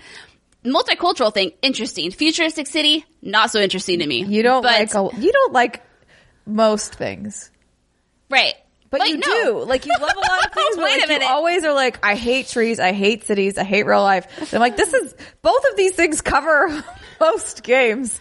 I know. It's never, floated my boat, tickled my fancy. I don't know. Cities and trees, man. In my head, for some reason, I'm not even gonna, I don't know if I should even say it. Now you have to say it. When you said tickle I almost said whistle. And I was like, that's not a saying. Is that a saying? I don't think that's a saying. It's not. I'm sure. No, it's, yeah. Anyways. That's a good one. Tickled my fancy. Right. So it looks interesting, but like not, yeah, we'll see. We'll see if I ever play that. I probably will. So it's a Switch game. And then Bloodstained Ritual of the Night is coming summer 2019. So that's a slight delay, but it's also coming to PC, PS4, Xbox One, and Switch. Just for reference, this game was funded in Kickstarter back in 2015 when you could get it for the Wii U or the Vita. Whoa. You can't anymore. Sad day. You had to change your console of choice, obviously. And now I think the most interesting thing that came out that's not true. That's not true. Personally, the most interesting thing we're going to talk about later, But from a business critically whatever standpoint, I think Tetris 99 is fucking fascinating. Hilarious. And I think it's hilarious and it's brilliant. So Tetris 99 is available today as a free download exclusively for Nintendo Switch Online subscribers. It's a competitive online multiplayer version of classic Tetris gameplay where 99 contestants vie to be the last player standing in the fierce puzzle game. So players can attack one another with garbage, i.e. tetrominos, to thwart one another's clearance strategy and fill up their screen. So it's Tetris Battle Royale. You got 99 problems, but Tetris ain't one. Oh yeah, girl. Look at you dropping that pop culture knowledge on us. This is so weird, but like so amazing also. It's amazing. It's fucking brilliant. So first of all, you have Tetris, one of the games that on this planet that I think can be played over and over and over again and never really get old or boring. And now you add this competitive element to it. It's Tetris Battle Royale, which is hilarious. And I was watching some gameplay of this, and it's crazy. It's hectic. You know, you can see, because you have your main Tetris grid in the middle where you are playing your game, but then you have the other players off to the side in little mini diagrams or whatnot. Sure. And you can see which games are about to send tetrominos your way, and I think you can see which grid you're about to send your garbage to. And it says, what place you're in. It tells you which players are knocked out. And it's brilliant that they put this behind Nintendo Switch Online, because recently Nintendo said, hey, we have 8 million subscribers. But what we're noticing is that they're worried that, so a lot of people are only subscribing to the 1 month plan, and they want people subscribing to the 12-month plan or making more of a commitment. And to put this game behind that just makes so much sense. It's an online game, so if this was on any other console, you'd have to play for Xbox Live Gold or PlayStation, whatever, to get those online features. And it's so smart. This is a game that I don't think is ever going to grow old. And so you're always going to want, if you love this kind of thing, it's, you're not going to have incentive to, if you love this game so much, you're like, I'll pay the $20 a year so I get access to Tetris 99, not to mention all of the other NES classics that are that are offered on the platform. Anyway, I just think it's brilliant. Good job, Nintendo. Steimer, do you give any fucks about this? You just gave all of the fucks, so I'm good. I know, I rambled. I was really excited about it. Okay. Let's go. Steimer is not fucking around. She's like, I gotta get to bed. I'm tired. Listen, we're professionals. We don't get tired in this job. Assassin's Creed 3 Remaster is coming to Switch on May 21st, if you are interested. And then they talked about Fire Emblem Three Houses. So, in Three Houses, 3 ruling powers share the land in relative harmony. You, either a male or female character, are a mercenary under your father Geralt, not to be confused with Geralt, command, and you receive an offer to teach at the Officers' Academy. Here's how a Nintendo press release sums things up. Quote, the Black Eagles, the Blue Lions, the Golden Deer. Is this that Nickelodeon show? Fuck, what was it? Legends of the Hidden Temple? The Black Eagles, the Blue Lions, the Golden Deer. I freaking hope so. That'd be amazing. I love that show. That was the best show We need a crossover. Right? This is the crossover we need. I used to pretend I was in that show. That was so good. So good. 3 noble houses that are part of the Officers' Academy, an elite facility that trains students in the ways of weapons, magic, and special skills. As a professor, the player must choose one of these houses to lead its students into grid-based battles with life or death stakes. Each house is comprised of many different students to meet and train, each with her or his own personality and skills. These students can interact with each other at the academy, strengthening their bonds and supporting each other on the battlefield. Fire Emblem Three Houses was originally scheduled to launch this spring, but will now release for Nintendo on July 26th. For devotees of the series, the Direct also announced a collector's edition. The Seasons of Warfare edition will include an art book, a sound selection CD, a 2020 calendar, and a steelbook case in addition to a copy of the game itself. You can get a look at it online. According to a listing on Best Buy's website, this edition will go for $100. So have you seen this yet, Steimer? I saw the cutscene. The trailer? Yeah. It kind of actually deterred me. I mean, I'm going to play this game, but it looks kind of like it's a teaching sim. Like, I don't want to play the role as a professor. You want to be the student. I want to go on a grand adventure and go, like LARP around the wilderness. This is old person Fire Emblem. old person Fire Emblem. So I wish Alexa was here. If you are a Fire Emblem fan, like, let me know, did this announcement get you more excited for the game or less excited? Because I don't really want to have to come up with a lesson plan for these kids. I just want to go like live my best life and go about my business. But I hope that's not part of the game, but I mean, that's what it looked like. You're making something a else. lesson plan? Well, you have to learn you have to optimize your students and come up with training regimens, I think, for them. Regimens, I don't know. It was kind of weird. I feel like those are just going to be mostly menus, but maybe not. I don't know. It was a weird trailer. Also, they talked about Dragon Quest XI. This isn't on this. That's coming finally to Switch. And they have cute little toggles between the 16-bit and the new. Oh, yes. Yeah. I was like, yeah. Like, no, did I have a hallucination? Did I imagine? No, you're not wrong. I'm trying to find out when it's coming. Well, yeah. While you're looking that up, in the meantime, Hellblade has a release window of spring 2019. It is coming to Nintendo Switch. Dead by Daylight is also coming to Switch this fall. That's it. Delta. Okay, you got it. Oh, no. Sorry. It features new music, new character storylines, and the ability to revert the overall look to the game to a classic 8-bit design. So yeah, this is Dragon Quest XI coming for the Switch. It doesn't look like we have an actual release date. Why don't websites put all this important information right at the top, man? They might not have it. Who knows? Oh, this fall. Okay, this fall. Yes. So if you haven't played this game yet, I'd highly, highly, highly recommend it. It's really, really good. All right. So you talked about Hellblade. You talked about Dead by Daylight. Deltarune. So this is the follow-up to Undertale, and the first chapter is coming February 28th, which is free. Further chapters are being developed, but those will not be free. It's also coming to PS4 too. Yoshi's Crafted World is getting a demo. It should be out by the time this podcast releases. It's still coming out March 29th. And now we get into the summer shit that you are excited for, because you're going to make a bunch of noises. So, Rune Factory 4 Special is a fully remastered version of Rune Factory 4, exclusively on Nintendo Switch in North America. Interact with townsfolk, grow vegetables and fruits at the farm, hook some fish, cook up a storm, raid some monsters, and maybe even find friendship and love. There was a real nice wedding dress going on in that. Oh, I know. I saw that. Yeah, so that's coming later this year. And then the thing I assume you are very excited about is they confirmed that they are working on Rune Factory 5. So yeah, like I think it was last week, I was telling you how I'm getting the shakes. Like, I need a farming game real bad. Yeah. I'm kind of going a little crazy. And so I tried Rune Factory 4 on the 3DS, and it kind of clicked with me, but it was a little obscure, and I didn't quite understand what I was doing and why I was doing it. However, I feel like with this, I'll give it another shot. And with Rune Factory 5, okay, like, and I can get married now. And I don't know if we could do that in another one, but I can get married. Let's get married. Let's get married. Yeah, very, very exciting. Yay. Ooh. I love growing vegetables. Yeah, you do. Or are you okay? Okay, sorry. I'm so sorry. No, this hype train has started. Final Fantasy 9 and Final Fantasy 7. Okay, well, that's not even a headline. But anyways, Final Fantasy 7 is launching for Switch next month on March 26th. But Final Fantasy 9 will be available in the Switch eShop later today. Chocobo's Mystery Dungeon, everybody, meanwhile, is set to arrive next month on March 20th.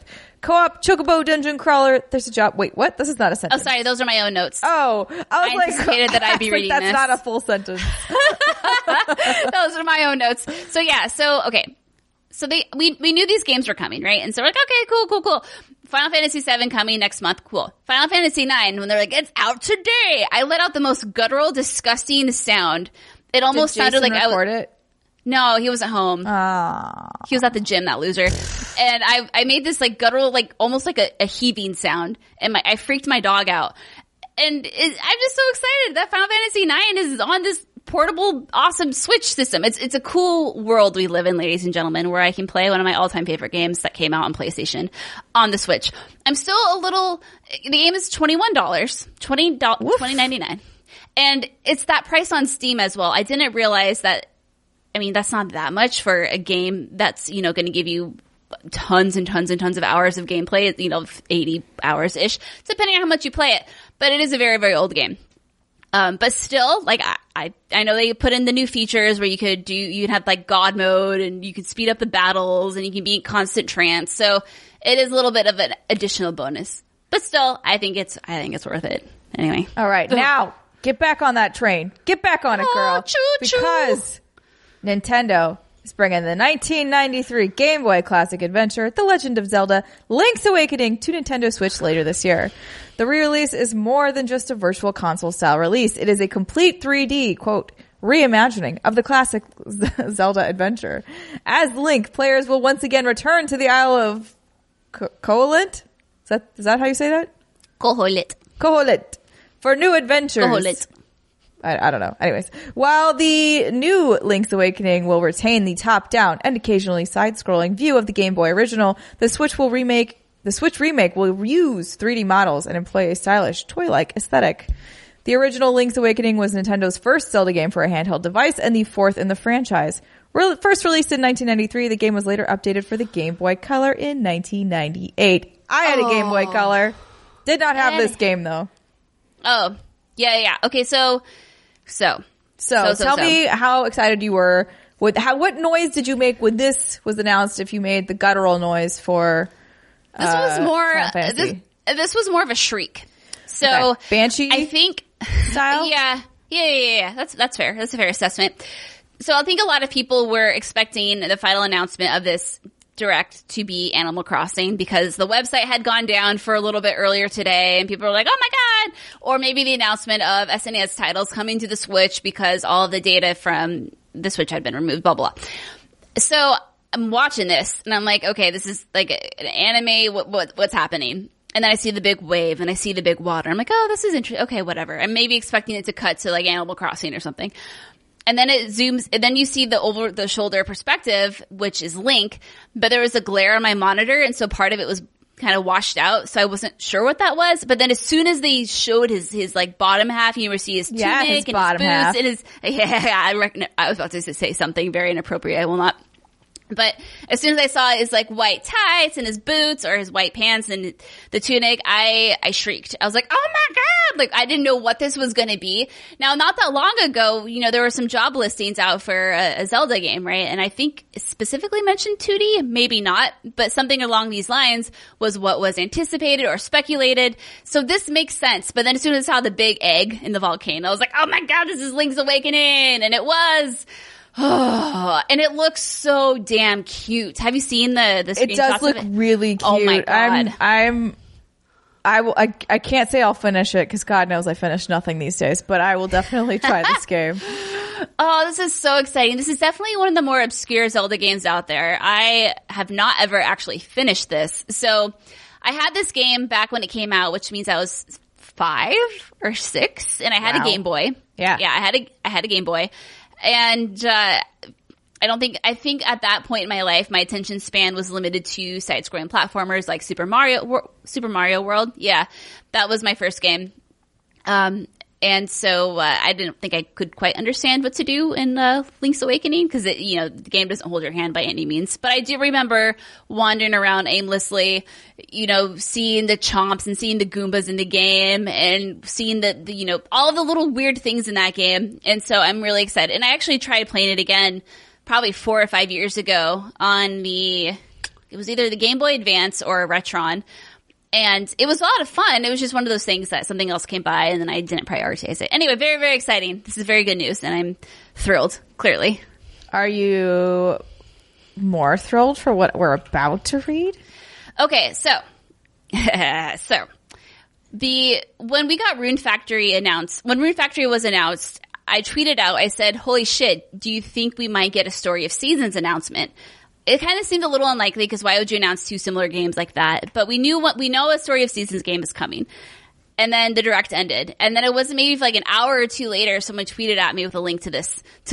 And Simon, I want you to pronounce all of this for me. Oh shit, I don't know how to say this. I don't know either. So I'm pivoting, Doraemon, passing the buck. Nobita, Nobukuju, Monogatari?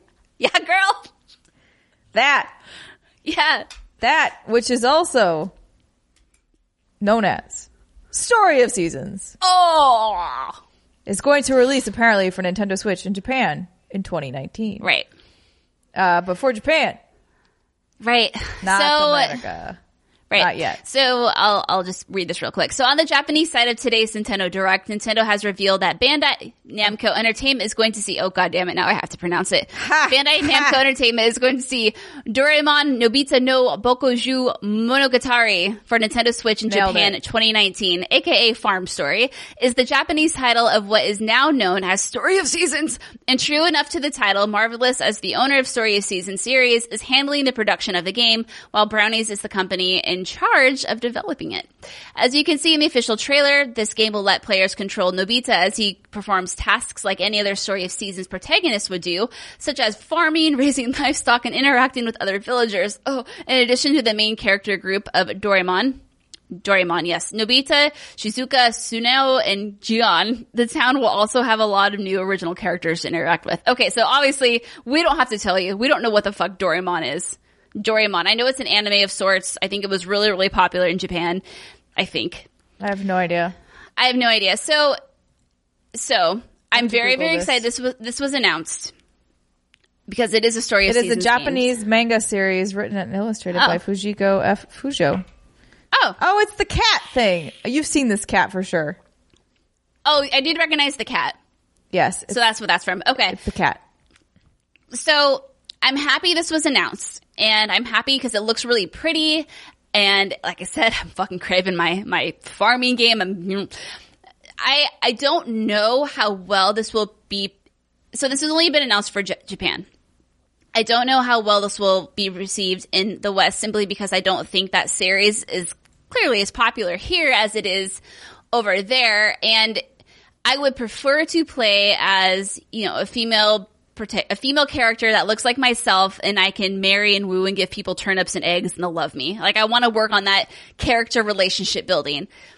However, if this is what we're going to get, are you going to learn Japanese and figure out how to play this game?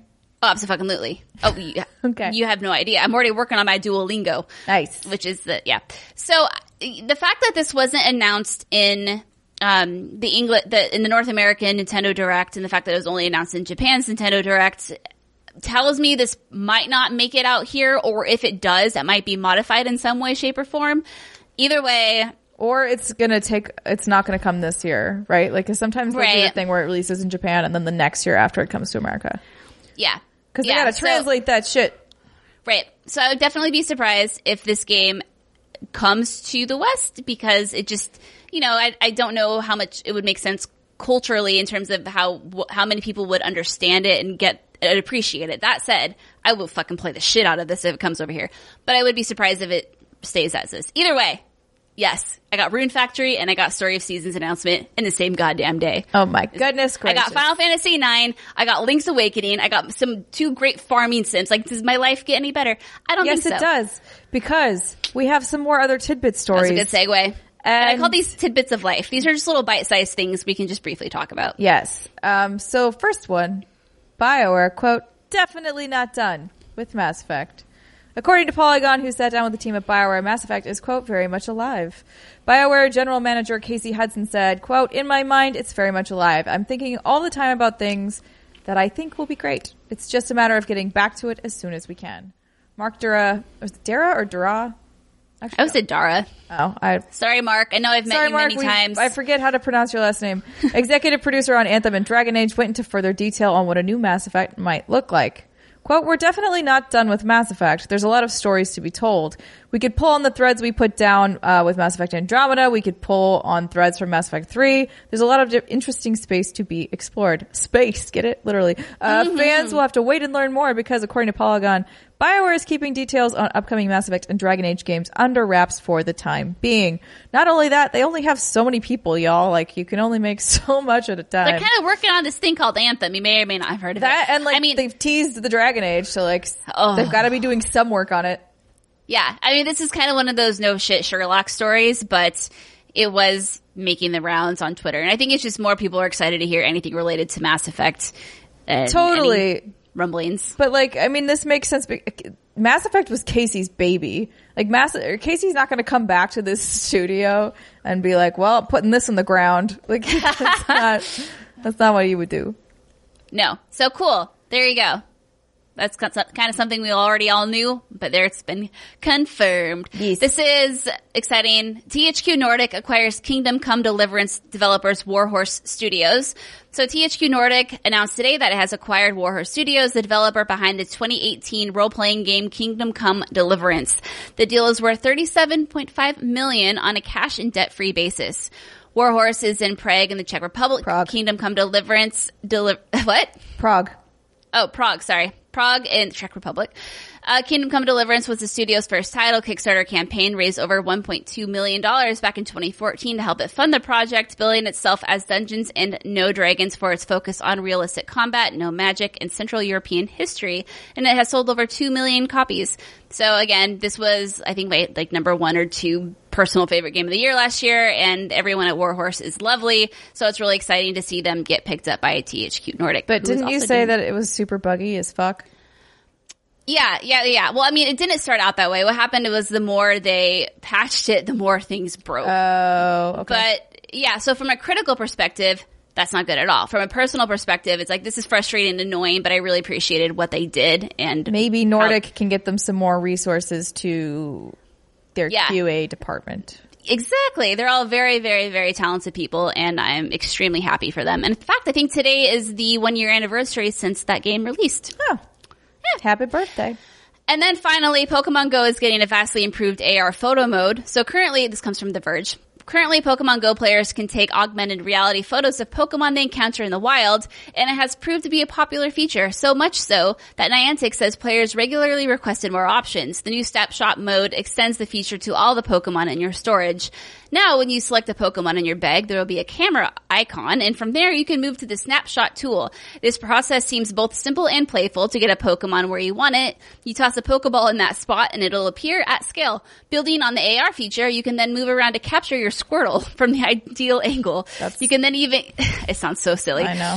That's one word for it. You can even give your Pokebuddy a tap or brush to make sure it's focused on you. Now, I'm mentioning this because I got several people hit me up on Twitter and be like, "Oh, it's Pokemon Snap," and I was like, "No, ladies and gentlemen, this is not Pokemon Snap. Pokemon Snap is about adventuring through the wilderness of the Pokemon universe and finding wild Pokemon in their environment, not releasing your slaved Pokemon from their Pokeballs so they can stand and pose for a photo shoot with Michelangelo. This is not Pokemon Snap. That said, cool, fun feature. I'm sure we'll see a lot of interesting and inappropriate photos on the internet. Oh, 100%, yeah. Oh my god, this is such a bad idea.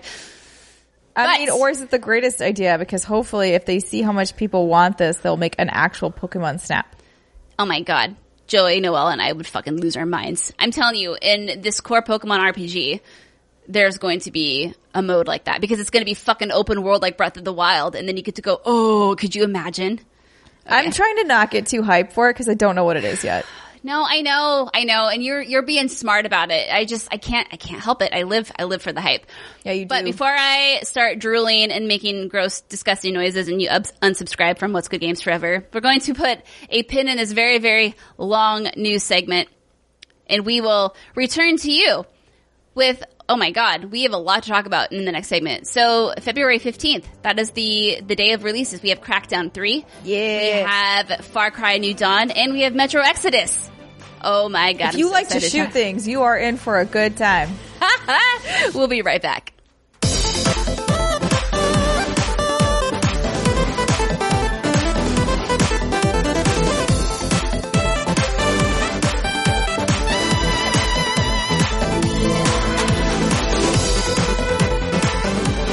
Welcome back, everybody, to segment 2 of the What's Good Games podcast. Boy, oh boy, we have a lot of games to talk about because there are a lot of games releasing Friday, February 15th. But before we get to that, Steimer is going to tell you all about Robinhood. Yeah, Robinhood is our lovely sponsor for this segment of the podcast. They are an investing app that lets you buy and sell stocks, ETFs, options, and cryptos, all commission-free. While other brokerages charge up to $10 for every trade, Robinhood doesn't charge any commission fees. So you can trade stocks and keep all of your profits. Plus, there's no account minimum deposit needed to get started, so you can start investing at any level. The simple, intuitive design of Robinhood makes investing easy for newcomers and experts alike. View easy-to-understand charts and market data and place a trade in just 4 taps on your smartphone. You can also view stock collections such as 100 most popular. With Robinhood, you can learn how to invest in the market as you build your portfolio. Discover new stocks, track your favorite companies, and get custom notifications for price movements so you never miss the right moment to invest. Robinhood is giving listeners of What's Good Games a free stock like Apple, Ford, or Sprint to help you build your portfolio. So you can go ahead and sign up at whatsgood.robinhood.com. That's whatsgood.robinhood.com. Yeah, I know Andrea is a real adult, and she uses Robinhood, and she really likes it, and she talks about it all the time. So, there you go. Holy crap, Steimer. Mm-hmm. February 15th. I am trying to think of the last time we had a crazy, crazy video game release date like this. Usually in the fall. Usually in the fall. But not like 3 whoppers like this on the same day. It's a doozy. It's a doozy. Well, for me, I love you so much, Brittany. This is not a reflection of you. I don't care too much about the 2 games you're about to talk about. But you care about me, and that's all that matters. I care about you. I care about you so much. See, and that's what I care about. So we have Far Cry New Dawn, Metro Exodus, and Crackdown 3 releasing. Yeah, girl, it's finally happening. Releasing Friday, February 15th. Cyber and I have been playing a lot of these games. I have finished Far Cry New Dawn. I am maybe 7 hours. Yeah. I am 7 to 9 hours or so into Metro Exodus. And Steimer has been playing Crackdown 3. Fuck yeah, I have. Holy crap. So, I think how we'll start this off is I'll start talking about Far Cry New Dawn. So no one has to listen to me talk back to back because we need to break up this Brit sandwich with that soft, sultry. Oh, this can get real awkward. This is Steinbacher lovin'. Oh, that lovin'. Okay, so Far Cry New Dawn is obviously a Far Cry game. It takes place 17 years after Far Cry 5. And we talked about Far Cry 5 quite a bit on the show. And we all, I think, kind of had the same general consensus of it was fun. It was just a bit repetitive. And it had a good idea. It just kind of fell flat toward the end, especially you with that airplane, with the final aerial mission. It kind of drove you a little. It was not only that; it was the way the game ended. It was the way they designed the story missions. It was the story missions themselves. It was a lot. The bliss getting knocked out. Yeah. I was just like, come on. So what I loved about Far Cry 5 was the co-op aspect of it. I think there aren't a lot of sandboxy, open worldy, whatever word you want to use, games that allow you to play with someone else and kind of implement those RPG mechanics. So when this game was announced, we were all kind of like, okay, this is cool. Is it necessary? Probably not. But hey, it's a thing and I want to play it personally for the co-op. So I fired it up. And now that I finished it, I'm just going to throw it out there. I had way more fun with this than I did with Far Cry 5. They fixed a lot of the issues that you were talking about, Steimer, in the sense that it's not broken down into 3 regions. It's a smaller map. It's not broken down into 3. It's not broken down into 3 regions. You don't have the same sort of repetitive mechanic where you have to go into an area, right? And then you have to complete a certain amount of missions. And then at some point you're going to be ambushed by the bliss no matter what you're doing. And then you're going to be taken to this weird other part where you have to do this story-based thing. Like none of that goes down. You can play this game at your own pace. And I don't know if the entire map has been reused, but I did recognize a lot of the landmarks in Far Cry New Dawn that were in Far Cry 5. And Andrea was also talking a little bit about this when she was talking about her hands-on time with it. But, Far Cry 5 seemed very samey after a bit, right? It's all kind of like that brownie, like open fields and so many trees, whatever. But Far Cry New Dawn definitely has an extra spice to it. I don't know what I'm trying to say here, but there's a lot of other colors, flair. Yeah. There's a lot of bright colors. There's all these interesting creatures kind of wandering around. It has a personality. It has a personality to it, and I found myself thoroughly just enjoying wandering around the map. And you never knew what you were going to come across, which characters you're going to find. I mean, it plays almost identical in the sense that, hey, you'll find random NPCs wandering along the street, traders. You'll see people zooming by you on their ATVs. The highwaymen now are the bad guys that are involved, and they'll be also zooming down. Sometimes they'll pick fights with you. You'll find them randomly. The animals will still kill you because they're fucking vicious. The Wolverines in this game are like the turkeys of the last game. Don't want to fuck around with them. They are They're mean. Wolverines in general are not a thing you really want to fuck they fuck with, and they bite you in the crotch. Like literally, that's what they do. They just fucking grab on and they're holding on for dear life. Oh yeah, fucking perverts. So anyway, like I said, I had a really good time with this game, more so with Far Cry 5, and I think that's because obviously the environments, the setting, it's a lot more bright, they're vibrant. And if you did play Far Cry 5, it's fun to see the buildings that I was surprised by how much I remembered that map. I saw this building. I'm like, oh, this is where that mission took place. And that's where that happened. And Jason was like, I don't remember any of this. He doesn't pay attention. He doesn't pay attention. Jason's like me. And that I'd be like, what? 100%. You two are very similar in that regard. So that was really fun, and rewarding. And also I just think the characters in this game are much more interesting. You know, you have the twins, Mickey and Lou, who are these bad women. I almost said bad guys, but I was like bad gals, bad girls, bad boys. What you gonna do? Yeah, what you gonna do? And when they come for you, bad chicks. They're bad chicks, but not in like I'm not flattering them. Like they're real fucked up, but they're so interesting, and I feel like the whole situation, like, you know, suspend your belief for a bit, but it's more believable and it feels more realistic. Whereas in Far Cry 5, you had a lot of this weird bliss bullshit, right? And you're like, this is kind of weird. And you would be in these weird moments where you're walking down the hill and all of a sudden you get pelted with bliss and now you're high and somewhere else and hallucinating, and it was just kind of strange. So because of all the characters and because of the environment and the way the dialogues take, and I just thought it was a lot more immersive, a lot more entertaining, and I had a much better time with it. How long did it take you?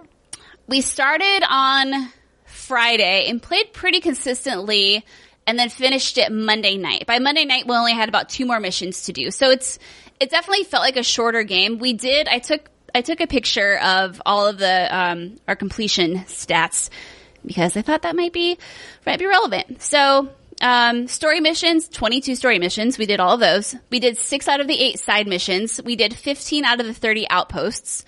We did 8 out of 10 treasure hunts, 7 out of 21 expeditions. Now there are 7 expeditions, and these are the events where you hop in the helicopter and you are taken off to a different area. So maybe it's the theme park, maybe it's a ship, maybe it's an airplane crash, and what you do there is you infiltrate it, you find a package, and then you have to bug out and then wait for the helicopter to arrive. And when you're picked up, you get a whole bunch of important resources that are required in order to upgrade and build your weapons as you upgrade your weapons. Because there's 3 different classes of weapons, or 4. I think it's 3. And you need some materials you get from those what are they called? Expeditions in order to upgrade your stuff. So, and you can do those 3 different times. You have the first difficulty, second difficulty, and third difficulty. And obviously the third difficulty is the highest one. So we did each expedition just once on the first difficulty, and it was no sweat at all. So you can go back and redo it, and then the gameplay elements change a little bit depending on what difficulty you're doing. We got 5 out of the 5 specialists, 8 out of the 8 guns for hire. We did 23 out of the 30 perks. So there's 30 different perks you can unlock. I think that's what that means. I'm not entirely sure what that means. Makes sense. 40 out of 105 challenges. Like in Far Cry 5, you do challenges, you unlock perk points. There's 2 different side quests where you have to take pictures throughout the map and then where you can find audio players. And there are 101 different locations that you can loot for materials. So we did 19 out of the 101 of those. So we had a really great time. The first couple of days, we just kind of wandered around. We took our time, we were distracted a lot. If we were going to try to get to this main campaign, we would stop and pivot and do some treasure hunts, or if there was a side mission, we would stop and do that. We would loot an outpost, because once you finish an outpost, it becomes a fast travel beacon for you. And if you upgrade your skill, is it called, there's a specific skill, then every location you encounter can also be fast traveled to. But until you have that, the outposts are good for fast traveling. So we did, most of the outposts once. We did a lot of the looting. We were gathering all the materials. But then once we had upgraded all of our weapons to the highest tier, all of that appeal just kind of poofed. And then that was kind of it. Because it is all more or less the same with just different surroundings, right? it's okay. You're at this treasure location. Here's a hint on what you got to do. And you have to go do that thing. And it usually involves finding an underground bunker or whatnot. And you have to find the secret door to get down there. And it's all really fun and good. But we were played on normal difficulty. And once we found that we had the top tier weapons, it just, it wasn't as fun anymore, because you can also upgrade your health and you can upgrade other things, the ability to craft Molotovs and whatnot, or buy materials. But once you, I'm sure if you play on the harder difficulties, that would become a necessity, but for us, it just really wasn't. And so you have your, home base Prosperity, and you can upgrade that 3 times as well. And you upgrade it by unlocking guns for hire, by upgrading individual aspects of Prosperity. So you have to do maybe 5 upgrades to Prosperity before you can lock it to the 2nd tier. And then once you upgrade it to the 2nd tier, now you can start upgrading your weapons to the 2nd tier, or your health to the 2nd tier. So it's all kind of locked behind upgrading. Not hard to obtain. We max upgraded our health and our weapons, and it was fine, and it was fun, and it wasn't super time consuming. It did a lot of things better. It felt more streamlined. I guess there wasn't as much fluff. It didn't feel like. I think this game is $49, so it's not the full retail price of $60. Maybe $40 would have been a more appropriate price tag, but either way, is it really $49? That's a weird price. I think usually it's $39.99, or let me see. That's what I thought, but I'm on the PlayStation Store right now, and I'm pretty sure I saw it was $49.99, and I thought, interesting. Yeah, let me know. Yeah, $49.99.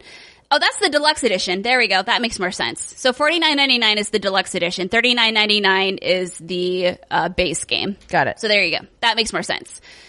So yeah, I will say that, as part of the story, this has been teased, so I'm not spoiling anything, but Joseph C. does come back into play at some point during the story. And it was around that time that I also was kind of like, why? Why? And I'll just kind of leave it at that. For me personally, it kind of threw me off. It kind of took me out of, I was really invested in Mickey and Lou's story, and that whole thing as the Highwaymen, but then bringing Joseph back into it. And there's just those moments where you're thinking, why would you do this? If you are a smart human with a brain between your skull, like, why would you go along with this? Why would you put yourself in this position? And then some of the bliss stuff kind of comes back into play, and you're like, why? Not the annoying mechanics of being, ambushed, right? Not that. But just the fact that it comes back at all. Yeah. I could have done without. You had 17 years. Yeah. Leave it alone. Leave it alone. But, some of your favorite characters from Far Cry 5 do return. Boomer's back. He was the best character. Him, Cheeseburger, and fucking Boomer Peaches were the best. Boomer would be long dead, sadly. I mean, not with some radioactive shit. That's true. But no, you do have new guns for hire, and some of them are interesting, and some of your favorite characters do come back. So what I would say is, if you liked Far Cry 5, or if you even just like the gameplay of Far Cry 5, I would say Far Cry New Dawn will be right up your alley. I think even you, Steimer, might enjoy it, because it did get rid of some of those things that you wanted to punt it into the sun for. No, I need to try it. I'm playing Crackdown right now. Yeah, so you're having a good time. So yeah, and there's a lot to do. I uncovered everything on the map in terms of the Fog of War. There's not like chunks of the map that I haven't been to, but there's still a lot more I could do. And, after the game's over, you can return to the map and do stuff. So, and if you want to lose yourself, and if you're the kind of person who just likes to roam around and discover and immerse yourself, there's a lot for you to do here. And, yeah, I'll just leave it at that. I would recommend it, especially if you want to play co-op with someone. There's a lot of content, and the characters I really liked what they did with Mickey and Lou. I do wish we would have seen more of them. We do see a little bit, and they are fascinating characters, but it's just kind of the thing where they kind of got skimmed over a little too much. I mean, anyway, this isn't like a story-driven RPG, right? But it would have been nice to have seen more of them. But all in all, I would definitely recommend this game. I had a really fun time with it. Cool. Yeah. I think that covers most of the things I wanted to talk about. I realized that all 3 of these are open world shooters. Oh, yeah. Yeah. I think. No, I'm trying to think if there's anything else I should cover on this, but I don't think so. I think I've covered like the most. Yeah. Okay, we're good. All Next right, Summer. open world shooter. Next open world shooter. Now, this is something you've been waiting for a very, very long time. I've been a very good girl. I've waited my turn. I finally got my Crackdown. Ooh, I have a code, but I haven't been able to play it. So tell me. I really dig it. But again, I am a Crackdown fan. And so I don't know, take that with a grain of salt with what it is.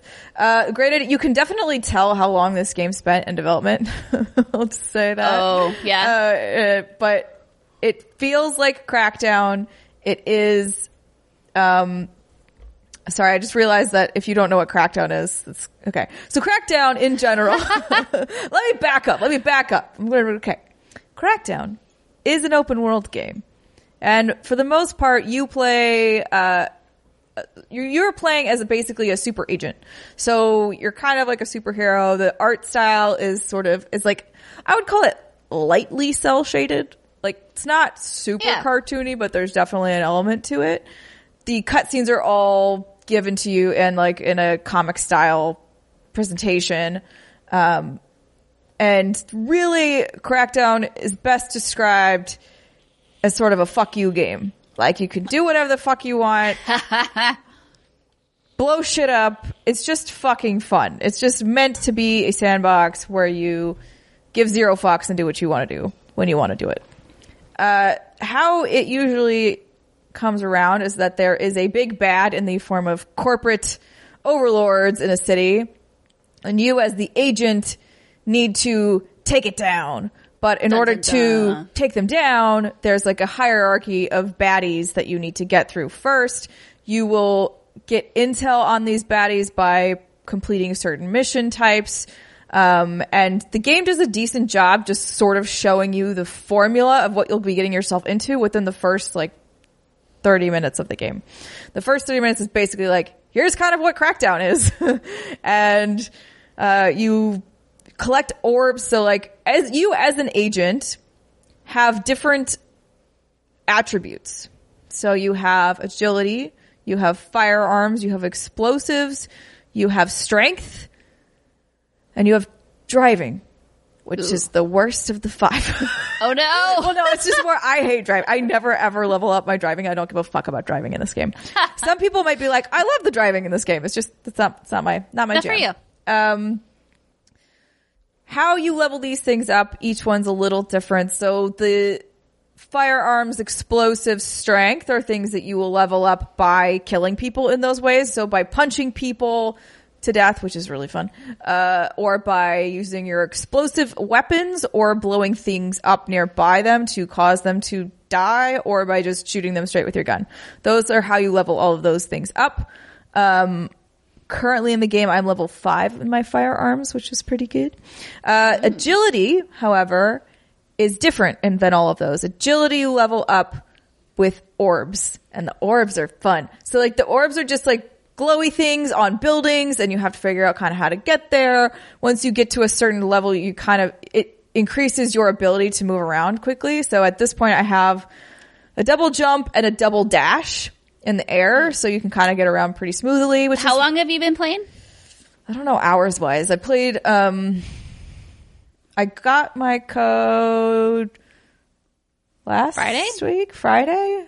Thursday or Friday, and I've been playing over the weekend. I didn't play all weekend. I had some other things I was doing during the day, but I've definitely played some over the weekend. I've been playing at night when I come home from work, because it's just a fun game to wind down with. That's what you were saying. You were looking forward to having it after work. Yeah, it's been really nice to just kind of smash, and you're like, all right, I just run around and I... You set me up for that one, baby girl. I did. I didn't mean to, but I did. Yes, anyway, so the agility orbs are placed around. You jump to go get them. As you collect them, you level that up. It's all about becoming more powerful and kind of more ridiculous in a lot of ways, and just being super overpowered where you're just destroying a whole fucking fleet of people. It's great. On the map, all of these things, like I said, will open up, and so each icon is representative of a different baddie which you need to take down. once you do those little missions, the main boss becomes vulnerable. Then you go to them and kill them. Yes. However, what's interesting about Crackdown, I would say, is that technically you can just go find these people and kill them. Like, it's an open world and they don't really gate you in a lot of ways. And the only gate is that you'll die. Like, the gate is that it's gonna be real fucking hard for you to do the thing. And like, each time you hover over anything on the map, like an icon of what you can do, it will give you a percentage chance that you have to complete this mission. So there was a time where I had a guy on the map and it was like, you have a 12% chance of completing this. And I was like, probably not going to go there then. I think I'm going to focus and level up my skills and go around and grab some agility orbs. And I think what I like about the game is that it has, number one, like a really great core gameplay loop. You are constantly feeling rewarded for what you're doing because you're leveling up those skills by doing the things. The agility orbs in general are super addictive to me. And I'm just like, ooh, there's one. Ooh, there's one. So you just find yourself bouncing around the rooftops a lot.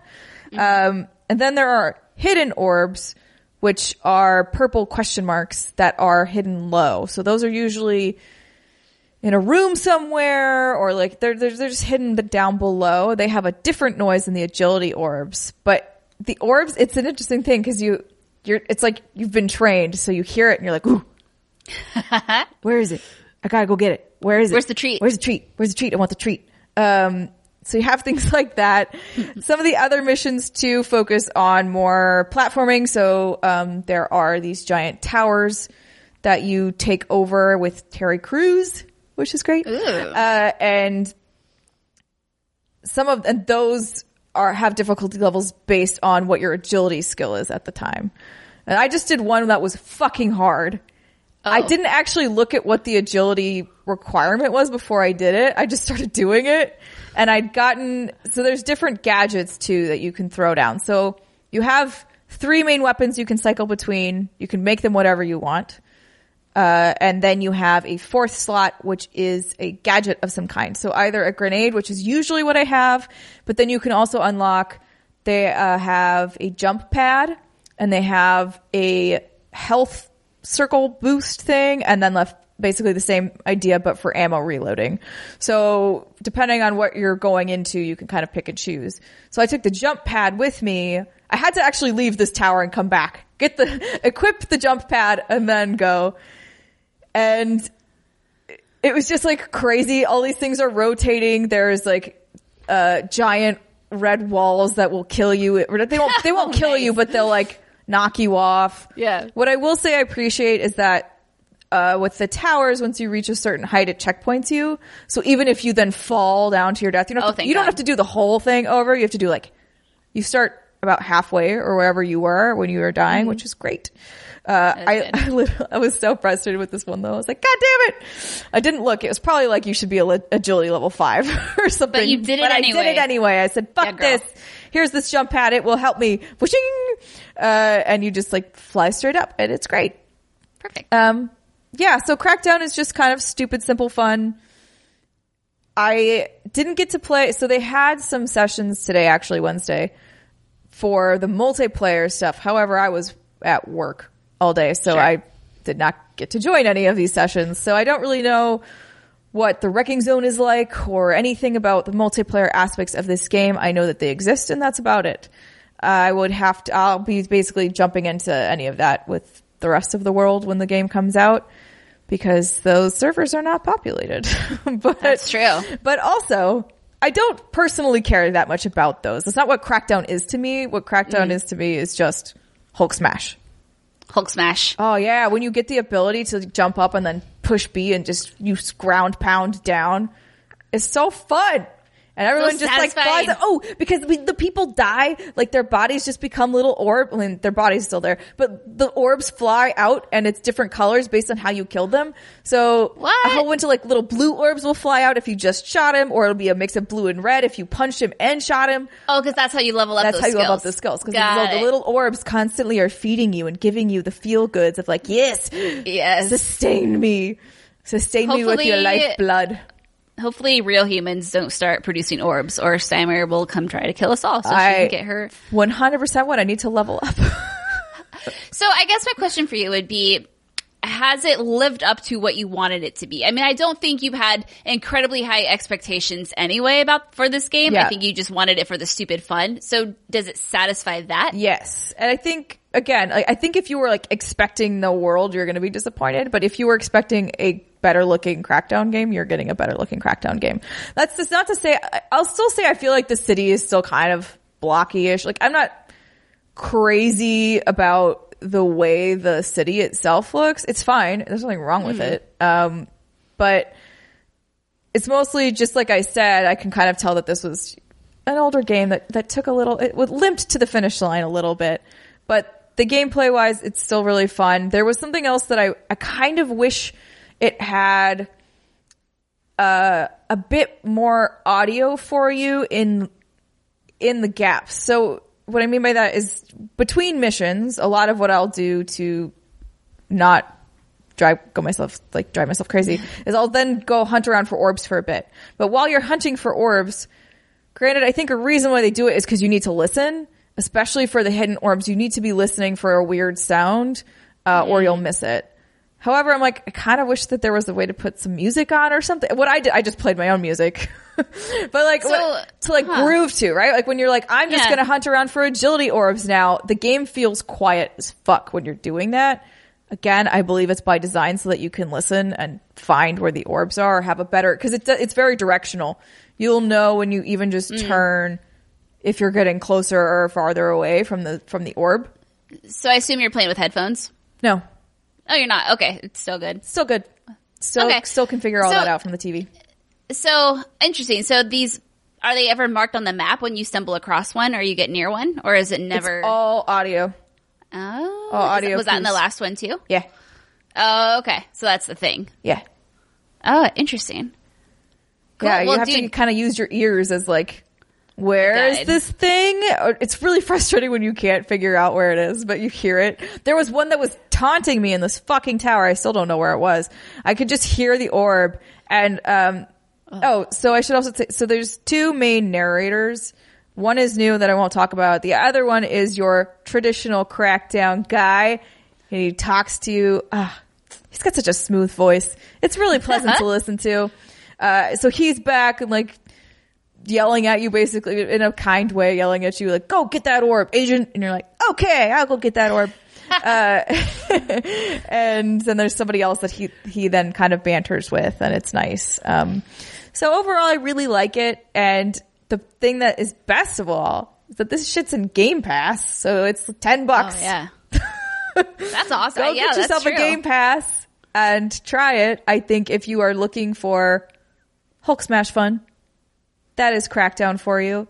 And it's just, again, it's got a simple gameplay loop. This is a simple game. I'm not going to sit here and blow smoke up your ass and tell you that it has the most amazing story of all time or the most amazing graphics of all time. It has neither of those things. But it has a lot of heart.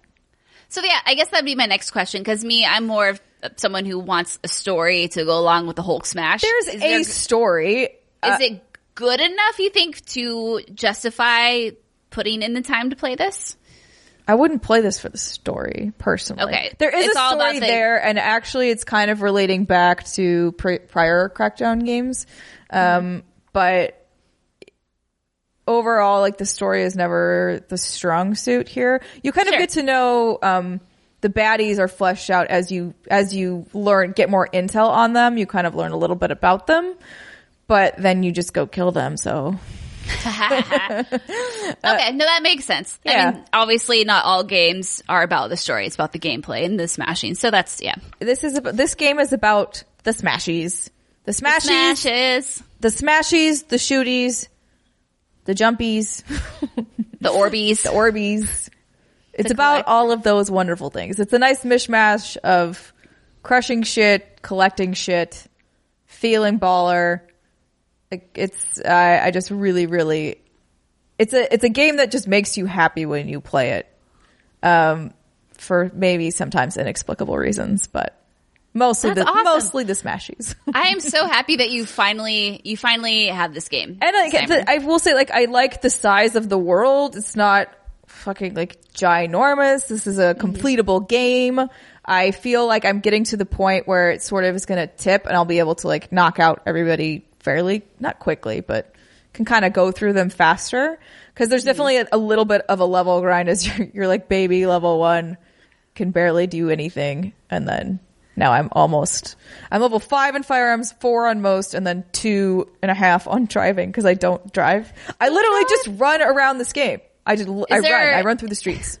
Is there a limit on the level cap? Or is like there is a max level. 5 is not the max level. I actually don't remember what the max level is. I don't think it's just 6, but so as you unlock per level, you get a new perk or a new thing unlocks. So for firearms, like a new gun will unlock. For agility, you get the double jump or you get a dash, and then you get the double dash. For explosives, I believe you also get guns. For strength, it helps bolster you a little bit. And driving, I wouldn't know because I don't fucking do it. But if you do really like driving in video games, it's not bad. It's just, I personally don't like driving a lot in games. And what they have to level it up driving there, the reason my driving is leveled at all is because of the hidden orbs. The hidden orbs level up all of your skills. Which is why they're really great to find. But the driving you'll do with either races or stunts. They have like jumps that you have around the world. That's how you get orbs there. There's also agility races and shit that you can try and get the best time to get, again, more orbs to level your shit up. It's all about the orbs, baby. But yeah, that's Crackdown. I'm playing it. Yay! I'm enjoying it. I will definitely finish it. And that was, I guess, will probably be No, didn't I beat another game? I was going to say it's going to be the first game I beat in 2019, but that might be wrong. I feel like you finished another game. I feel like I did too. And it was on the Switch, right? Oh, it was Gris. Yeah, it was Gris. I there it is. Look at you, Steimer. Look at you. You're going to finish it 2 games this year? Oh my God. Who am I? No, listen, this is real life. This is what happens. This is what happens when you get old and you have a job and you're just like... When you're an adult, this is what it is. It's fine. Everything's fine. Well, I'm really happy for you. Do you think this has any contender for Game of the Year material in any category? No, okay. No, poor sweet baby squirrel. That's not what this game is, and that's okay. No. Yeah, that's fine. That's totally fine. Yeah, I love it for what it is, and I think going into it, that's why I do want to set people's expectations with that. I'm not trying to overhype this shit, but what I am trying to say is that it's just fucking fun. There you go. It'll be one of Steinberg's personal Game of the Years in the best fucking fun category. Yes. Best fucking fun category. Speaking of something that sounds miserable, mostly in terms of setting, tell me all about Metro Exodus.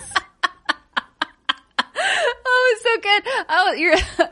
Oh my God, because you're talking about fun. And then I know at the top of the segment, you're like, I'm not really looking forward to that. So I was wondering how you were going to pivot that, and you did good. Okay, so Metro Exodus is, disclaimer. I know close to nothing about this series, about this franchise. The only reason I was interested in this was because Andrea was talking about it, a few episodes ago when she was talking about her preview event, and she hyped it for me, and I was like, okay, I want to hop into this. So all of my impressions and thoughts are coming from someone who knew nothing about this game, about the series, about the characters, about the world. So it's not going to be the most this is not going to be like a Resident Evil 2 preview thing for me. It's not going to happen. So I haven't finished this game yet. I'm, like I said, maybe 7 to 9-ish hours in, maybe a little less. I've heard that the main story, if you just go at like campaign can be 10 to 12 hours, but you can easily spend more if you do like the side stuff and do the collectibles and blah, blah, blah.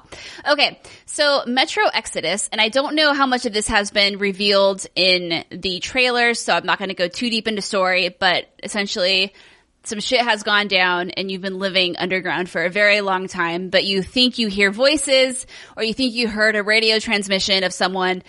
So you are constantly, Artyom is your character. You're constantly going to the surface in order to try to find this signal, just a little bit of hope to cling on to. And that's what you're doing. And then that leads down a certain chain of events, of course. And then you find yourself doing a whole bunch of stuff. So, and then you're like, there's a world up here. Yeah. So, because I don't want to go into the story or the characters too much because I don't know how much, I just don't know. I will say, and this might be a comparison that people might roll their eyes to because they are vastly different games, but it kind of gives me the same feeling as when I hopped into Wolfenstein for the first time. And what was the latest one called? Wolfenstein?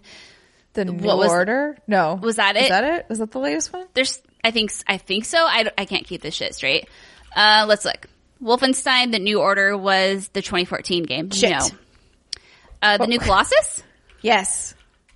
I think was that it? Yeah, yes, that was it. Wolfenstein the New Colossus. Okay. So I also hopped into Wolfenstein the New Colossus blind as a bat to the whole series. I didn't know anything about it, but it kind of gives me that same feeling and sense of how the game kind of plays, how you have missions and then you have some downtime in the central hub where you get to talk to these characters and watch them organically interact and kind of grow and bond with them. And then you go on a mission and then you can come back and interact with them. And it kind of gives me those same feels as Wolfenstein did. And that's a very good thing. So obviously, Metro Exodus, I'm so glad Andrea talked about this when she was mentioning about her preview event. It's a survival game. It's not like you're going to have hundreds and hundreds and hundreds of excess rounds with you at every single time because that's not how this game goes. So this is obviously a post-apocalyptic game, and it's all about crafting and surviving. And they take that to the very real level in the sense that ammo is scarce, health packs, crafting materials. Like you're not going to find these things anywhere and everywhere. So there was an adjustment period for me because although Andrea had mentioned that, I guess I wasn't aware of like to what extent that is the fucking truth of how this game plays because I'm used to games where you have enough ammo where you can just take everything down. The last survival game I played was Resident Evil 2 and I had more than enough ammo to kill all the zombies. Oh no, you'll be running a lot from the mutants and the beasts and everything else in this damn game because they are vicious and they do not go down easily.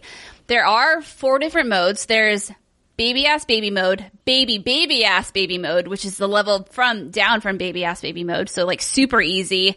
You have the normal mode and the hardcore mode. I started on baby-ass baby mode because I've said many times I'm not very good at shooters. I'm not good at having accurate bullets go into parts of the enemy. But like you were confident enough to not go baby mode. Right.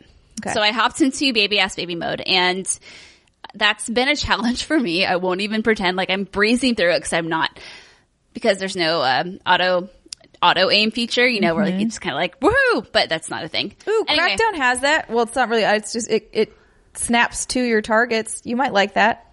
Yeah, there we go. Perfect. That's what I need in my life because I'm not playing this game to get frustrated and angry. I'm playing it to enjoy the story. Anyway, Metro Exodus. Yeah, these Watchmen, these beasts, these mutants, they do not go down easily, and it is the kind of game where you will have to run more often than not. At least I did when I'm getting past this learning curve of having low ammo, and just not a lot of crafting components. So you do have to do a lot of crafting on the fly in this game as well. I want to say there are 12 different D-pad functions, depending if you're holding L1 or R1. If you hold L1, I believe you get, sorry, let me go back. Let me back up. That makes no sense.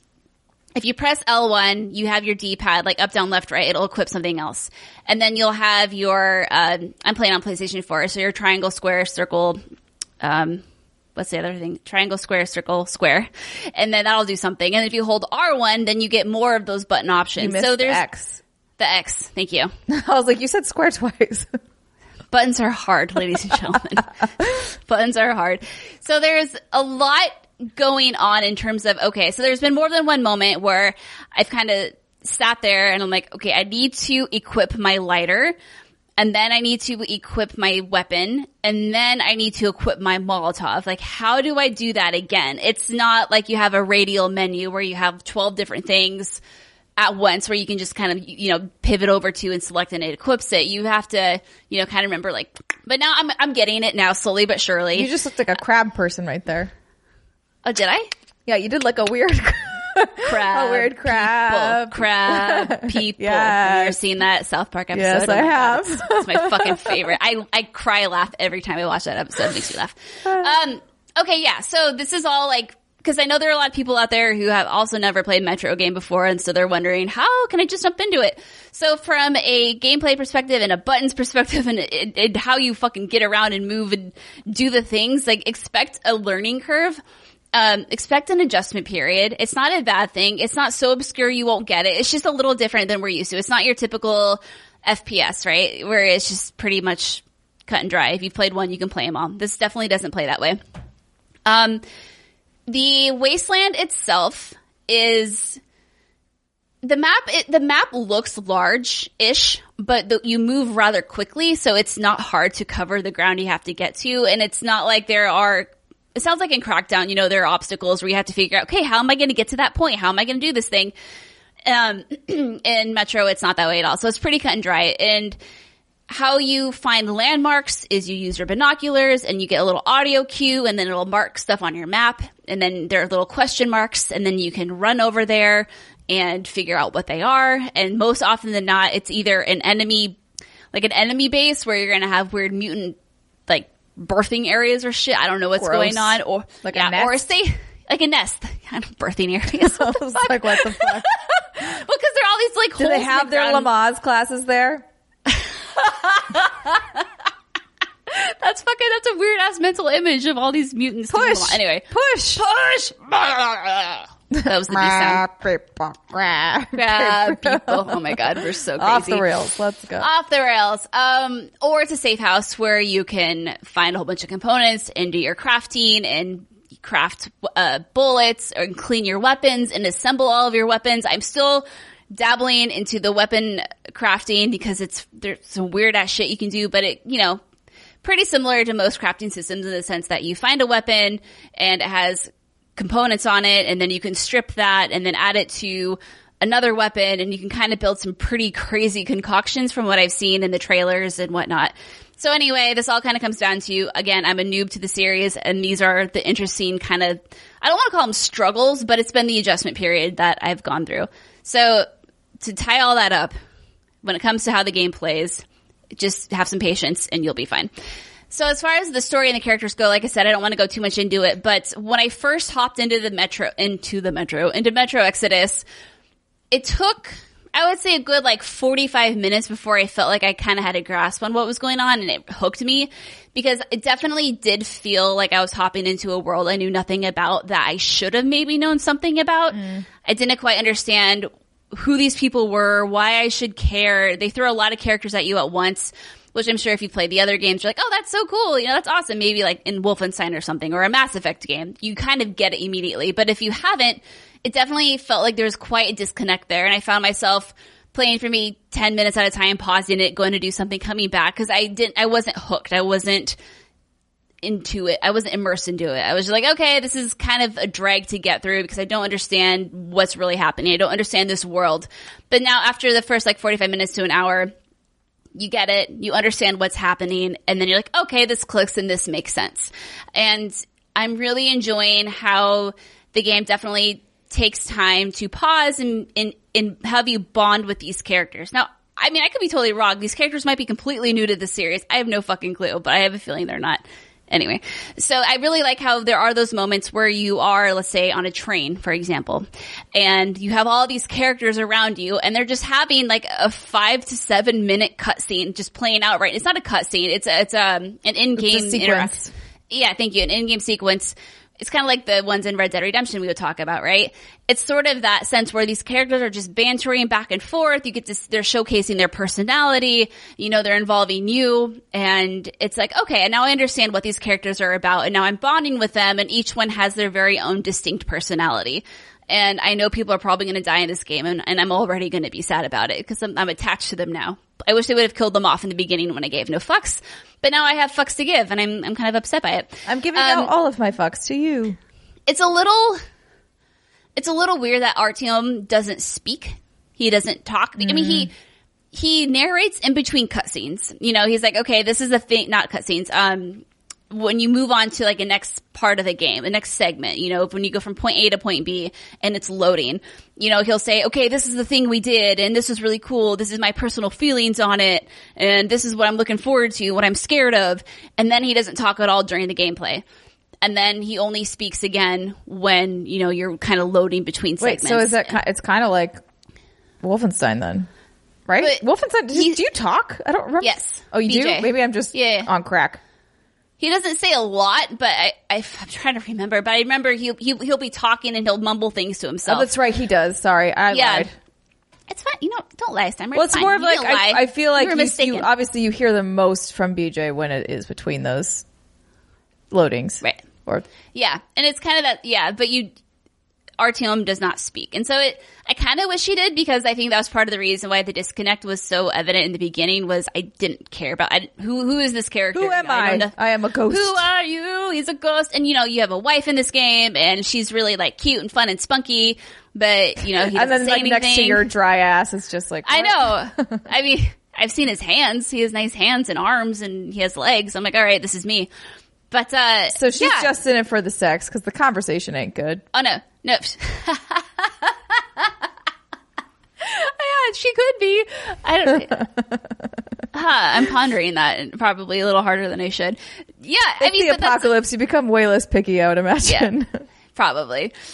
Yeah. Well, no, I think, and that's the thing. I think they have a really rich history, because he does have a diary where he doesn't talk, but he writes down all of these thoughts in a diary, and he talks about every time you learn something new about a character, you know, he'll jot down like a paragraph of information about it. So he's talking about his wife, Anna, and how, you know, she's oh God, is he a colonel? I think colonel's daughter, and she's a badass, and he's definitely didn't think he'd be good enough for her, but she, you know, loves him and he loves her, and blah, blah. So, you know, there's a history there. It's just, you know, you don't really know about it unless you were to read the diary. But again, if you're a noob like me, the game does stand on its own after, you know, like I said, 45 minutes to an hour. You start learning and bonding with these characters. And I would encourage you to not rush through every mission or rush through every area, but to take the time to watch other characters interact, you know, kind of like off the record kind of conversations that don't mean anything to the story, but it brings you insight because you need it if you're a new character or a new player. Trying to think if there's anything really else. Not really. I'm having a great time with it though overall. Do you know what baby ass mode would do for you? Would it make it less survival focused? Do you think you maybe have more ammo? I think you find more crafting materials. I'm sure the enemies are weaker. Kind of like with what Resident Evil did with assist mode. You know, more. Yeah. I'm assuming that's what it is. But yeah, I mean, I'm having a really fun time with it. It did take us, like I said, a little bit to click, but now that it has, I'm super duper enjoying it, and I'm going to try to finish it before I fly out on Friday. Some of the story elements, thanks. All right, that's never going to happen. Some of the story elements are a little predictable. There is a thing that everyone was really excited about, and I'm like, do you guys not see the writing on the wall? Like, this is definitely not going to work out the way you think it is. This is definitely bad. This is a very bad idea, and because everyone's too happy and too optimistic, and there's anything we've learned, totally. Then there's something's gonna go wrong, and sure as shit, something went wrong, and I was frustrated that no one was like, maybe we should be a little careful about this. But again, I guess that's just when you have a story, a narrative-driven story that you have no input on. That's kind of what happens. This isn't a BioWare game. I can't tell you to go the fuck away and this is a bad idea. Yeah, but even if you could, it would be like, but I'm going to do it anyway. I'm going to do it. I don't know why I just went into sort of a Mickey Mouse voice there. I know you'd. I'm going to do it anyway. Yeah. That's really so good. I'm sure, I know Andrea's been playing. She texted me and said she was up to like 2 a.m. over the weekend at some point playing it. So I know she was back then really enjoying it. I'm sure whenever she gets home, if she ever gets home. Seriously, she's been gone forever. she'll play it, and she'll probably have more veteran knowledge to drop on your asses. But in the meantime, yeah, this newbie, I'm enjoying it. It's a good time. Cool. Wow. This was a beefy, meaty episode. Especially considering there's only 2 of us. Yeah, I just feel like a lot has been happening over the past couple beginning weeks. Of the year. It's always really crazy at the beginning of the year. I find it anyway. Yeah. There has been a ton to talk about, but it's fun. We like talking about video games. That's why we do it. But ladies and gentlemen, I think that's it for this week's episode. I think we covered all of our housekeeping at the top of the show. But in case you forgot, in case you're like, what the hell am I listening to? Ladies and gentlemen, you are listening to the What's Good Games podcast. Oh, fuck, I forgot the intro. Your number one source for video games, news, analysis, commentary, and funny stuff. Well, now you can make it the outro. Now it's the outro. Thank you so much for listening. Steimer and I appreciate your eardrums and your eyeballs if you're on youtube.com/whatsgoodgames. Is it eardrums? Is that what we appreciate, or the ear holes? You know what? We appreciate all of you, not just your body parts. And on that note, ladies and gentlemen, I'll be gone next week, but Steimer and Andrew will be here, and we will see you very soon. We do appreciate your body parts, though. Bye! Mostly for harvesting so that we can get some good, sweet money on the black market. Yo! Totally leaving that in.